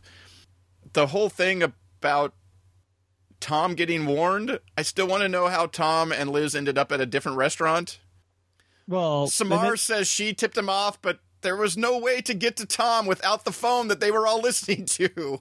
Right. There was no secret way that I know of to get to Tom without somebody hearing, because that was the phone that they were tapping was his. And so I still don't know how that got through exactly, other than my original idea was that they while they normally met at the other place or whatever, that part of their thing, their secret code or whatever he was saying, they knew to meet at this other place. Yeah, because that's what I thought it was. I thought it was, hey, let's meet here because we know everybody's listening. So we'll just tell everybody that we're going to meet there, but we're really not. The thing is, a normal thing would be to meet over here, and I don't know. There's just been some things like that, and overall, this last episode just sort of, I just felt like, maybe you're right there that the first episode we get back would be the episode that should have been the mid-season finale. How spoilery do we want to go or not go? Because they did show some stuff in the previews, and then Bokenkamp alluded to some stuff in an EW article after the finale aired. And I think then ending that, what I know is coming in that first episode, I think would have been great for it to have ended at that point for the fall finale. Spoil me, tell me everything, because I apparently missed that article, and I didn't see the previews. If it's in the previews or something like that, it's not really a spoiler, so... Okay, well, basically we've come full circle, and now Lizzie is going to be in the box. Yeah. Because that's how Wrestler has to keep her safe, but wouldn't it have been so much more awesome at the end of the episode to have Wrestler walking her down and then just literally put her in there, and then as the camera pans away, the box shuts, and you were like, oh, crap. That's different. Yeah, that would be a great way to end the season. Yeah. So, unfortunately, no, we're going to see her in the box when we come back. Sweet. The times have changed. I will say that I'm really excited that Dembe is no longer imprisoned. I think that was a kind of what's the word I'm looking for? Stupid and pointless plot arc, that it doesn't seem to be paid off to, anything beyond just what it was, other than to keep him out of the game for a while. Because Red and Dembe's relationship might be my favorite thing on the show. And we need more of that. He definitely does heal fast, though. I can tell you that. He stole my joke. I was like, I gotta know what his recipe is for recovering after a workout. Yeah, because he was able to get shot and then still track Red to where he was trapped at the plane and take a bunch of people out before he needed actual medical attention. And then here we are just like a couple weeks later, not just couple weeks in episodes, but it seems like timeline-wise, only like maybe a couple weeks within the story, and he's walking around just perfectly fine. Dude, it's Dembe. Yeah, and I love that we've seen his network too. So this whole first half of season 3, we've seen, Mr. Kaplan, and then we've seen Dembe, and then we've seen Vargas, and then of course everybody's favorite character on the show, Glenn, from the DMV. Any episode he is in is a winner. We even saw Leonard Call come back when they were trying to find Dembe, and then we saw his torturer guy here just 2 weeks ago. So I really love how they can work in his network, because I think his network tells more about Red than we let on to know. Yeah, I think the only thing good about this episode was that it finally fully told us where Christine Lottie's character's loyalties lie. And even that's up for discussion interpretation right now, because people are like, well, does she really work for the Cabal, or is she just looking out for her own interests because of this mission that Solomon was involved with that might be tied to the CIA or the presidency or somehow, and she just can't risk having that get out because she is so close to the president? But does that make her a Cabal member? That's what a lot of people are asking. When you have a cleanup crew that shows up with 4 people in masks and plastic suits and stuff like that, that seems like you've got your own little network there or something. You're part of something. If you can shoot somebody and then make a call and a cleaning crew comes up and gets rid of the body for you, you're part of something. That's what made me think that you're seeing that she's actually part of. And she's drinking her wine. Or she's somewhere. Yeah, she was a bit creepy. She's somewhere up there in that. At least that's what I got from it. But that she definitely wasn't a neutral party or potentially could be on the good side. All I know is I'm glad that the Blacklist has continued the tradition that Alias started so many years ago of really weird and distinct names that become such a part of the Cabal, the Fulcrum, the Man. All of the stuff that Alias used to throw at us. Blacklist is making sure that those names didn't go into the ether. More importantly, the fact that Nick's Pizza, the cousin to Joey's Pizza, actually calls Liz from time to time. That's a good point. I missed that completely. Oh, yeah.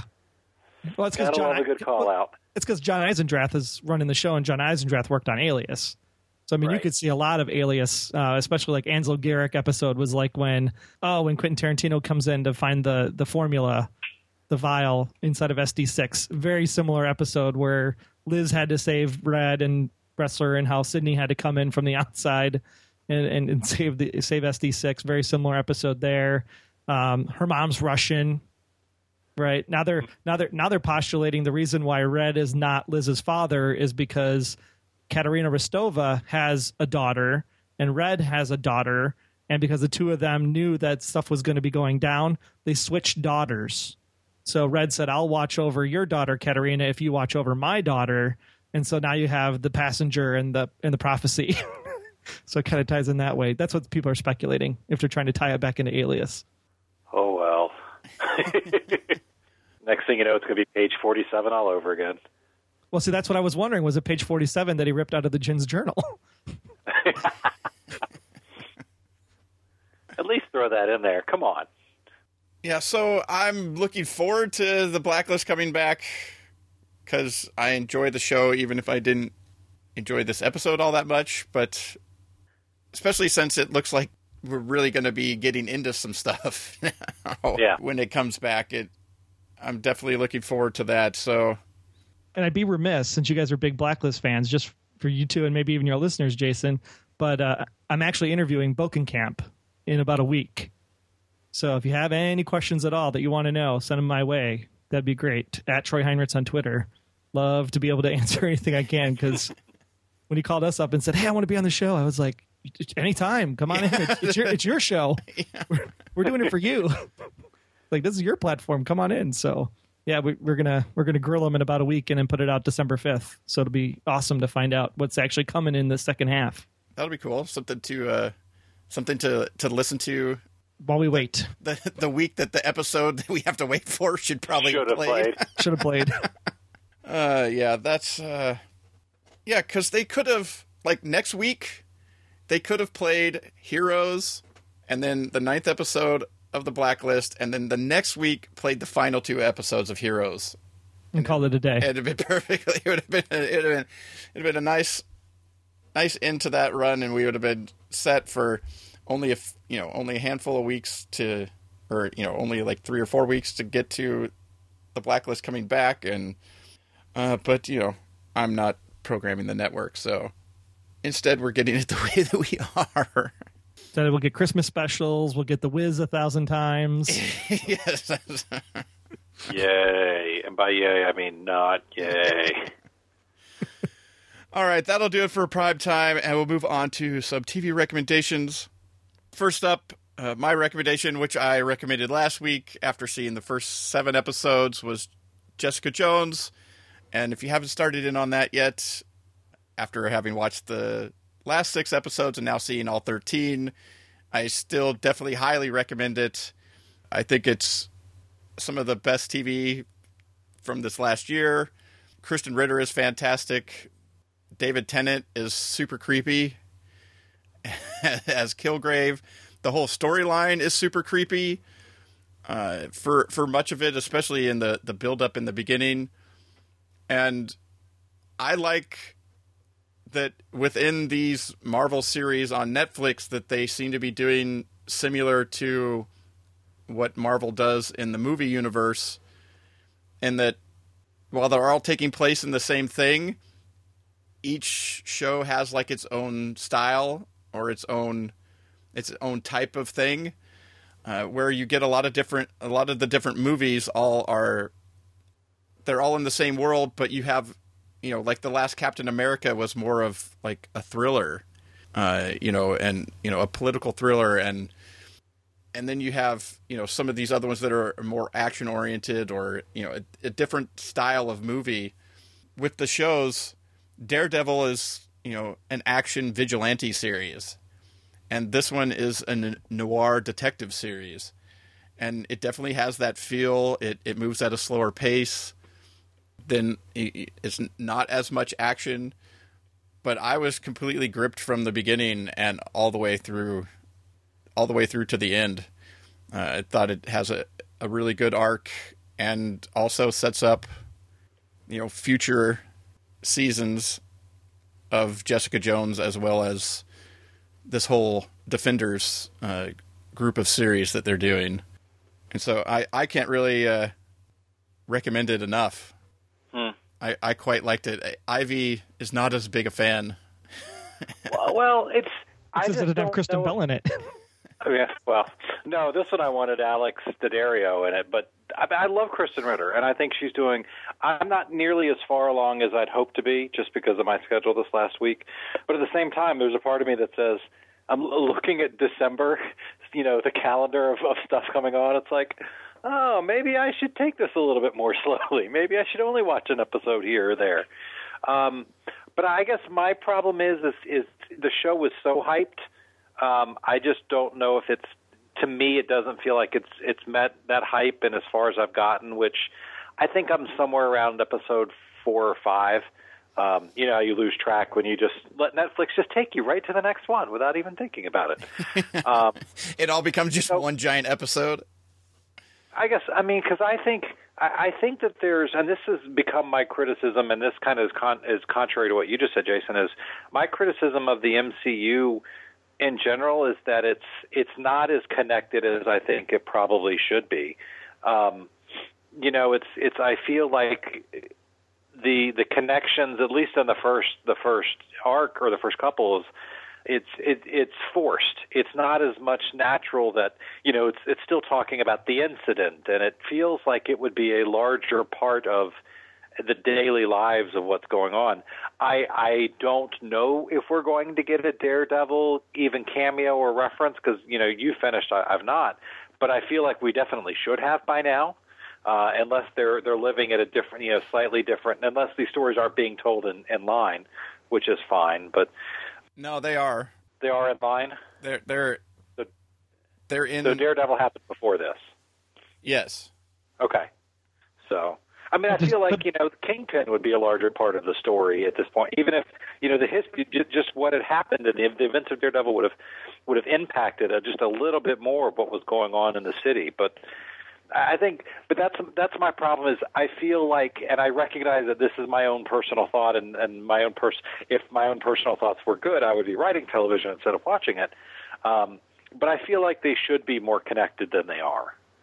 I think that the trouble there is that because it's not on an actual network, they can't do the crossover episode. Well, right. I think you could have, more Matt Murdock. Like I said, I'm assuming we're going to see him at some point, but it feels like we could have been seeing him more along the way. Yeah, well, I think that we're going to get more of those. I think opening seasons of some of these shows are more like they're really focusing on the individual character that the show is about. And I think that we'll get more, like I think in the second season of Daredevil, I think there'll be more that ties into, other things. I mean, this series does have a lot of Luke Cage in it, and we're going to get a Luke Cage series, built more around him at some point too. So overall, I think as you go through, once they've gotten multiple seasons and at least one season of each of the four out, I think you'll see more of the crossover type stuff and more of them impacting each other to when they ultimately end up having to team up for a Defenders run. So, yeah. Or a Defenders movie. Well, I think at this point they're going to do like a short run. I mean, that's the original plan, was at some point once all the characters have been introduced and a bigger story has been introduced throughout, they'll all have to come together in like a 6-episode or 8-episode run or something like that to solve like a bigger problem. How do you solve a problem like Maria? Yeah, I don't know. Apparently you need all the Defenders to do so. But I think that, to me, I think the thing about it is that these have been coming out much slower than I thought they were going to. Like, we're going to get a second season of Daredevil now, and good chance that you probably get a second season of Jessica Jones around this time next year. But wherein are they going to add in, Luke Cage? And then, if they do continue on and do Iron Fist, and how long is it really going to be, and how many seasons of some of these other things are you going to do before you finally get to where you've introduced enough stuff that they're all together. So that's the only thing for me, is it seems like they're coming out a little slower than I would have thought. They're on a, maybe they're now finally getting that more ramped up. And well, see, it's owned by Disney, and it takes them 4 years to put on a new attraction at the park. So same concept here.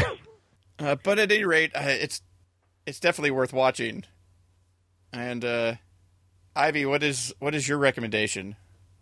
Well, as a little inside baseball, I was originally going to recommend Jessica Jones, and then I was reminded today that, because we record this on Monday, that Sci-Fi has released the pilot episode of their new show, The Expanse, on to watch online. The Expanse itself doesn't premiere until the middle of December, the December 14th. Even though it feels like Sci-Fi has sat on the show since the summer. They were originally advertising that they were going to run it this summer. And The Expanse is set on this incredibly good run of books by an author named S.A. Corey? Of course I'm going to say that and not get it right. And it's just a callback to, I think it's the most Battlestar Galactica show since SGU tried to basically replicate Battlestar Galactica. It's very different in its history, and that it's set in the far future of our timeline. But there's just a whole lot of cool stuff going on. Thomas Jane's in the show. Wes Chatham, who you might recognize from Hunger Games, but he also did a really, really good arc on the last season of The Unit, plays one of the crew that sits in the background, and it's far and away one of the most badass characters I've read in a book in a long time. So I'm really looking forward to seeing how he's portrayed on screen. And it's just, there's so much neat stuff going on in the books, and I'm really interested to see what they explore in the show. They're introducing characters in the first season that aren't introduced until later parts of the book series. So I'm not exactly sure how they're going to play that out and how a potential second and third season might play out versus the storyline in the books. But when they get to the fifth book, which I think just came out this year, I've never seen a series game change as much as they did in one book. It's almost like if you got to the fifth book in Game of Thrones and, dragons flew over and killed everyone on all of Westeros and said, okay, what's the next book going to be about? It changed the course of the book series that much that I'm really looking forward to seeing how they do on the first couple of seasons of Expanse, because I've got hope that we're going to see them all. And what they do after that. So it's got a bunch of great characters and a great setup, and I'm really, really, really looking forward to seeing what Sci-Fi does with the show in general. Are they going to do it as a season, or are they doing it the traditional Sci-Fi way of like a 6-hour miniseries and then see if it takes before they commit to it? I think we're getting a full first season. So like we did with Dark Matter and Killjoys, it's not going to be like Ascension or the BSG pilot where it was just a short run. I think we're getting a full first season of 13. I'm looking at the Wikipedia page, and of course it doesn't share that with us. Oh, well, maybe it does if I just scroll down a little further. No, I have no clue. Okay. I think that I'm not sure how many episodes, but it is a full season that we're getting. Like, it's going to... I don't know if it was like a short run for December for the week, and then it was like coming back in February or March or something. They're premiering at the same time with the Childhood's End miniseries. So it'll be the 14th. We'll have the first part of Childhood's End, followed by The Expanse. And then I think the second episode of The Expanse will play like the next night with that, and then it'll continue on Tuesdays or something like that. Oh, it's like a 2-night event like X-Files is going to be. And then Childhood's End will play on Monday, Tuesday, Wednesday, and then they're premiering it along with that, but then it'll continue on past that first week on Tuesdays. But I think you get 2 episodes the first week, or you can watch the first one online now, but that'll premiere. So you get like a 2-night premiere, and then along with this other thing that they're also promoting, and then it'll continue on, through December into January. And I want to say it's at least 10. I'm glad it's there because I'm really rushing out to watch Mike Vogel in an Alien show again. They've already started writing the second season, which doesn't mean anything, but at least it's a good sign of what Sci-Fi thinks they've got in the first season. So cool. Yeah, because I've been missing BSG. It's like we need a BSG to come back. And I thought Killjoys or Dark Matter was going to be some of that. No. Yeah, we need a good BSG type show. Yeah, it's not. I mean, I didn't love Killjoys like maybe other people on this podcast did. I enjoyed it, but it wasn't nearly as crazy as everybody else did. But I like Dark Matter a lot. But it's good to see Sci-Fi moving back in this direction. I think they've done a lot of good things this past year as far as doing that. I mean, I know they canceled some shows, which makes some people sad, but if more people were watching them, maybe they wouldn't have canceled them. You mean they're not going to do Helix in space? That would have been cool. I don't really understand Helix. I mean, I watched both seasons, and I still don't really understand what the show was really about and why it existed. I was disappointed to see Defiance go, but like I said, if they're making room for these to try some new things and to do some things that are kind of out there, like Killjoys was, or like like they're doing here with some of the bigger franchises. So, like I said, I got faith that Sci-Fi is moving in the right direction, and I really hope that The Expanse ends up being a kind of cornerstone show for them over the next couple of years. So watch it now and stuff. All right, so Troy, what is your recommendation? If you haven't been plastered by it enough between Facebook and Amazon and everywhere else, there's an advertisement out there for anything TV related. Man in the High Castle has been one of the Philip K. Dick books. I think they're probably one of the most interesting. This concept about how if World War II would have ended differently with the Germans and the Japanese winning and actually dropping bombs on us instead of the reverse. A really, really great juxtaposition that the Germans take over the eastern seaboard and the Japanese take over the western seaboard, and how Americans have to assimilate into that culture over the next 20 years. So it's like 1962-ish, I do believe, when the show starts out. And it's really, really fascinating to see how the eastern seaboard operates very much in the Nazi state manner, yet on the western seaboard, it seems very interesting because on that western seaboard, they seem very American in a lot of ways and going about their daily life. But there's this hidden Japanese, I guess, dictatorship, if you will, that kind of overarches it. And so I've been really enjoying how you get to see what these institutions in the 40s actually look like and how scary it was to live during those times, and what would it be like if we were in that case today. Now, the concept of the show is that there are these film canisters. In the book, I do believe it was like newspaper pamphlets or magazine pamphlets, but it's basically showing the Americans winning the war. And, of course, the concept is that as this propaganda is being flushed out, the Germans and the Japanese don't want these films to get out there. But at the same time, there's this impending war between Japan and Germany for the neutral zone and control of the continent. So as they're trying to subdue the resistance, they're also having to deal with their own internal struggles. And I think they're doing a really, really good job. I do have to say that it suffers a little bit from what I call the Americans-itis, where it's extremely slow moving. So, I mean, you have to be a fan of Philip K. Dick, of course, first to maybe even want to jump in on it, or a fan of World War II, just to get into this concept, because the episodes are very slow. They are a full hour. They're not 42 minutes. How far have you gotten into it? I've gotten through episode 4, and what it does is it does exactly what the Americans does. It's like, oh, is the episode over yet? Is the episode over yet? And then you get to the last 5 minutes, and it's like so much action and intrigue in that last 5 minutes that, of course, it hooks you to watch the next one. And then you're like, oh, crap, it's like 45 minutes later. Come on, when is this going to...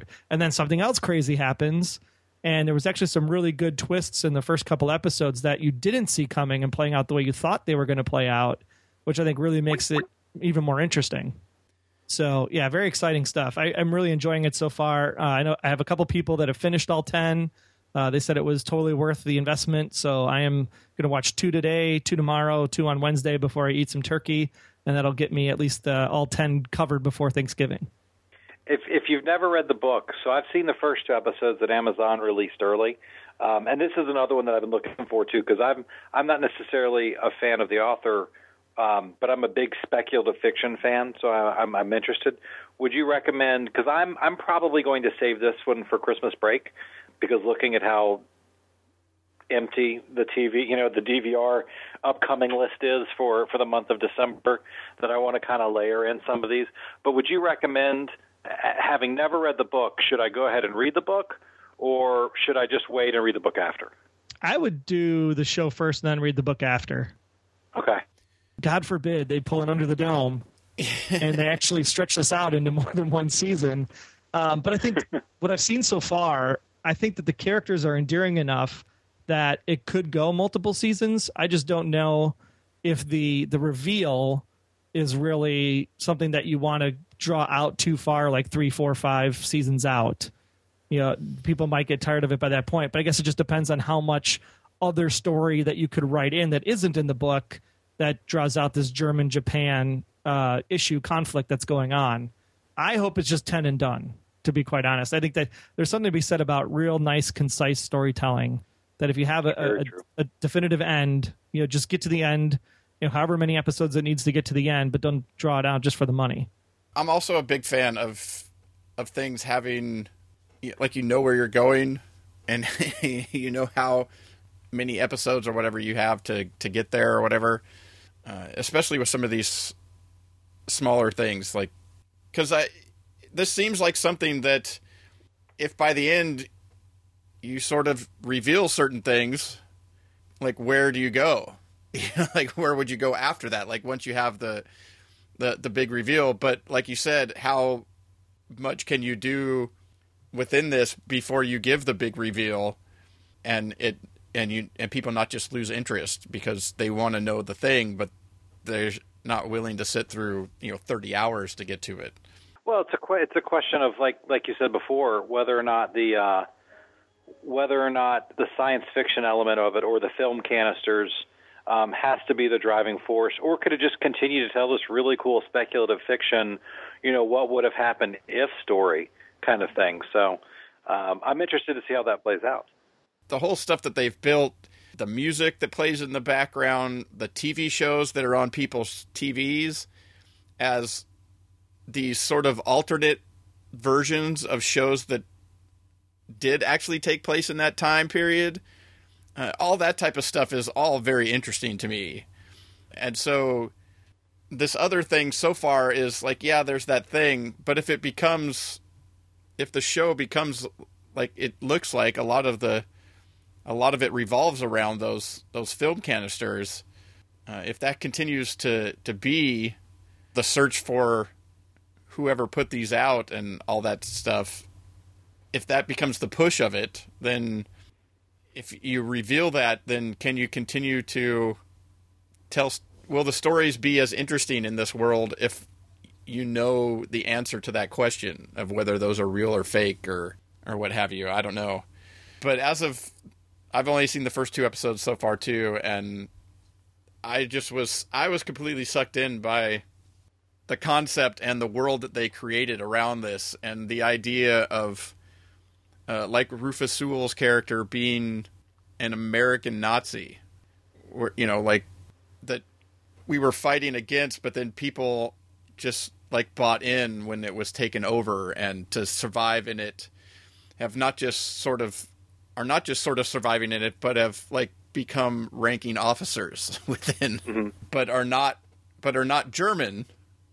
They're U.S. born that have grown up and then turned over and turned into this. Is those types of things are very. Some of the ideas that they're playing with in here are all very interesting. So I'm interested to see where it continues to go. And so far, the slowness of it in the first couple episodes didn't bother me. But I suppose that if you're 5 or 6 episodes in, and like Troy's saying, episodes start to feel long before you finally get something, that could get annoying. Especially if you're binging it. I think that's why the Hulu concept that they're going to do with their 11/22/63 product, when that comes out, and actually doing the weekly release like they did with Mindy Project, I think is interesting, because there is something to say, give me all of them, but allow me to watch it at my own pace. I feel like there's this like pressure to have to get it done by Thanksgiving because everybody else has watched all 10 already. Mm-hmm. Well, I think you could do a show like that and not have to release them.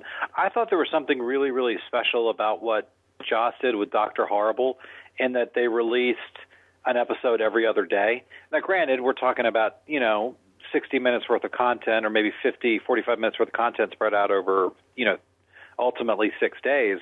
But I think that you can find a release schedule that's not instantaneous, but is more quickly than once a week that works. I mean, maybe every other night, or maybe if it's a 10-episode thing, make it a nightly release, and then you kind of do build that multi-week buzz and kind of bring back.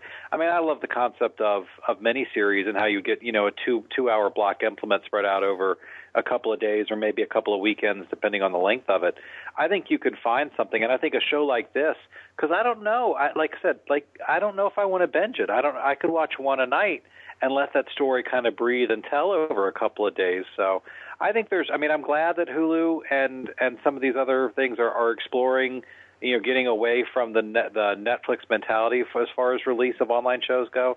But I think you can do it differently than just the one a week. And I just went on this whole rant that had absolutely nothing to do with the show, and I apologize. But it's true though, because I don't think I would have watched Ascension had it not come out like 2 hours a night for 3 nights in a row. So I think there's something to be said about give me two episodes a night for the next 5 days. And then that way, by the end of the weekend, everybody that wants to binge it can binge it. But there's been at least a week long buzz about all the people that are talking about it the next morning at the water cooler at the same time. there's something to be cool about bringing that buzz back in and pacing ourselves without limiting ourselves. So you can build that water cooler buzz and let it build up over a week. Because if you release it like something like this, one a day or two a day over the course of a time period, you can get that word of mouth buzz to build back in, and still you can be caught up by the time you get to the end. Well, because the dropping of all the shows at once, a thing like Jessica Jones, it got a lot of build-up in the couple weeks leading up to it, and then tons of people watched it over the first weekend, and over this next week, the vast majority, like a lot of people will have watched it, and then you won't hear much about it. Right. It'll sort of be... and then as somebody else comes to it, they might want to talk about it or say I finally got to it or whatever, but you don't see any articles about it, or even the people like recapping it or doing stuff around it are still, a lot of them are still doing that over like maybe the first week, and they have like all their stuff, all their content for it about out there, and then there's not much other discussion about it past there, because it's like it's done. It's you've watched the whole thing, and so I think there's some of that problem with but it seems that Amazon seems to be, they were doing weekly releases or whatever, and now they seem to have changed and gone more with the Netflix model, and they're dropping full seasons of stuff now. So I don't know. I guess that seems to be what people want for some of these things is. I want to watch it on my own schedule, but I don't want to have to start every question of, okay, which episode are you at? Yeah, that's true too. Like you want to be able to talk about it or whatever. Yeah, not accidentally spoil something because somebody's like, oh, Jessica Jones is great, and you're like, yeah, so yeah, like that part, and they're like, oh, I've only seen through episode 5, and you're like, sorry. Or you that part where Captain America showed up, yeah, that was great. Yeah. Or you watched all 10 on Friday for High Castle, and on Saturday you're having a conversation on Facebook, and you're like, blah, blah, blah, blah, blah, blah, blah, and you think you're talking about episode 1, but you're really talking about episode 8 because you can't remember. Yeah, it's just to you, it was like episode. One giant mashup. Yeah, it becomes one long episode. Yeah, for me, basically, like I watched 2 episodes of Jessica Jones. It was 7 hours, followed by 6 hours. Those are long episodes. They're really long episodes, but yeah, that's. I mean, I guess you could always do what TBS is doing with the Andrew Tribeca. You could just drop the whole first season on one day and play it multiple times over 24 hours, and then play subsequent episodes the following weeks and call them new seasons. It's a very weird... Interesting times we should live. Yeah, I like the thing of we're dropping the first season, and then it's been renewed for 10 more seasons. Each season is an episode that jumps ahead in time, that shows you what's happening a year later or whatever, or some such thing. I don't know. They're doing something definitely experimental with the series. I mean, and really the big news story out of this is you got 2 competing streaming, I was going to say networks, 2 streaming providers, and they dropped big name products on the same day. The same day. Yeah. I mean, I want to see what's the download rates and who's watching what, and that's the kind of ratings I want to. I need that ratings report Saturday morning. How many people called in? How many people called in to work on Friday and said, I can't come in today? But that's the great part about how these streaming services work. Netflix doesn't care when you watch it, just the fact that you're paying them to watch it. Yeah. As long as it drives subscriptions, they're good, and that's the great thing about how. It's like, I think that was very measured, because it feels like they've had this in the can ready to go for a couple more months than they needed to wait on. Speaking about Jessica Jones, but I think they're trying to set up, what their release schedule is going to look like for 2016, where they're going to put Daredevil, where they're going to put a second season of Jessica Jones that we all know is going to happen. Where does House of Cards land? Where does Orange is the New Black land? And can they? I think they eventually want to get to the point where they're doing a new show a month, 12 months out of the year. And they're probably a couple of years away from that, because they've got to build up their revenue, their revenue stream to do it, and build up their production companies to do it. But they're almost dropping more than that. I mean, they dropped Master of None earlier this month. Narcos. Narcos was back in September, and they've got Real Rob coming in the beginning of December. It's the right way to do it, too, because what's the first thing when HBO Now was announced? Everybody's like, oh, great, I'll pay $15 for 2 months to watch Game of Thrones, and then I quit. Yeah. This way they lock you into your $7.99 or $9.99, depending on your subscription level, or $12.99 for more streams. And once you're locked in, it's like, there's something new every month. I got to keep my subscription, and they got you in. You're hooked forever. Well, I think once they get there, you guys are right because you guys are closer to it than I am these days, but that they're already closer to being there.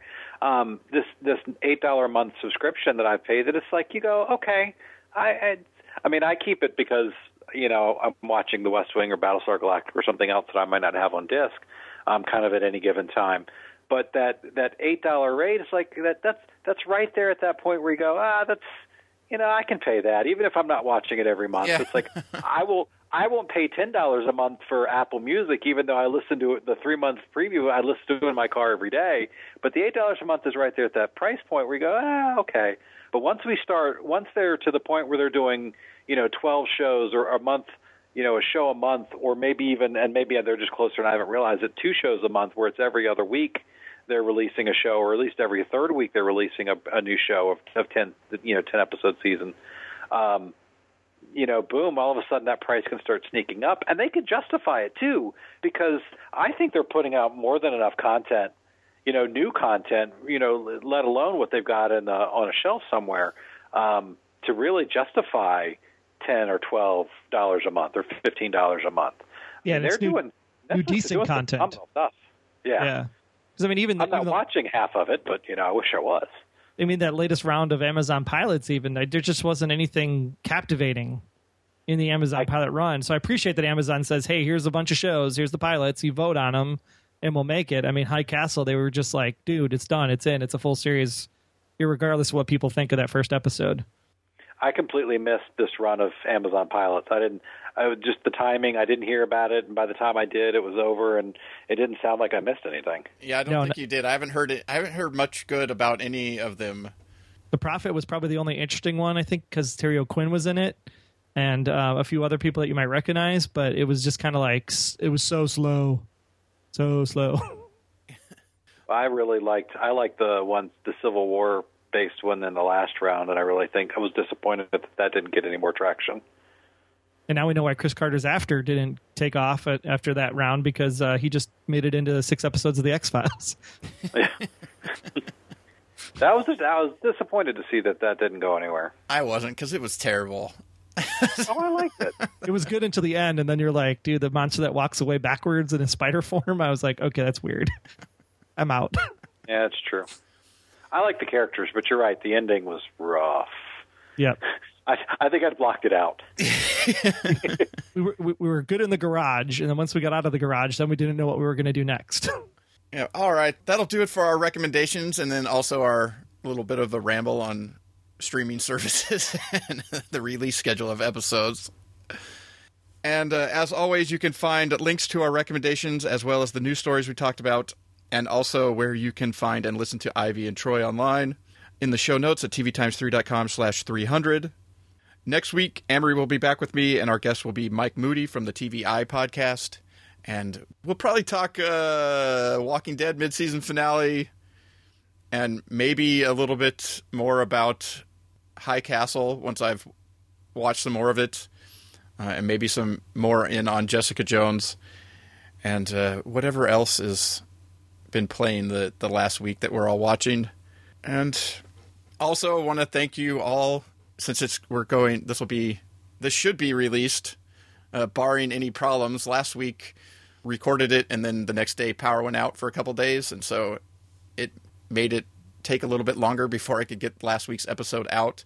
So hopefully this one will be out on Wednesday as per usual, but this week, the day before Thanksgiving here in the States. And just want to say thanks for listening. And if you're going to be doing any holiday shopping, I mean, I hear that's a thing over the Thanksgiving. There's this Black Friday. It started back in October, I think. But or maybe it was in July. Black Friday, it seems to be almost any day of the week can be Black Friday these days. But if you plan on doing any shopping over this holiday weekend or just going into the holiday season at any time, and you're going to be shopping at Amazon, if you would use our link, tvtimes3.com/Amazon, I'd much appreciate it. We get a small percentage for referring the sale. You get the same deal you would get had you gone there directly. It's just sort of a win-win-win situation. You can support the podcast by doing something you were going to do anyways. And thanks again for listening, and thank you also again, Troy and Ivy, for joining me on episode 300. Episode 300, yay! Woo-hoo!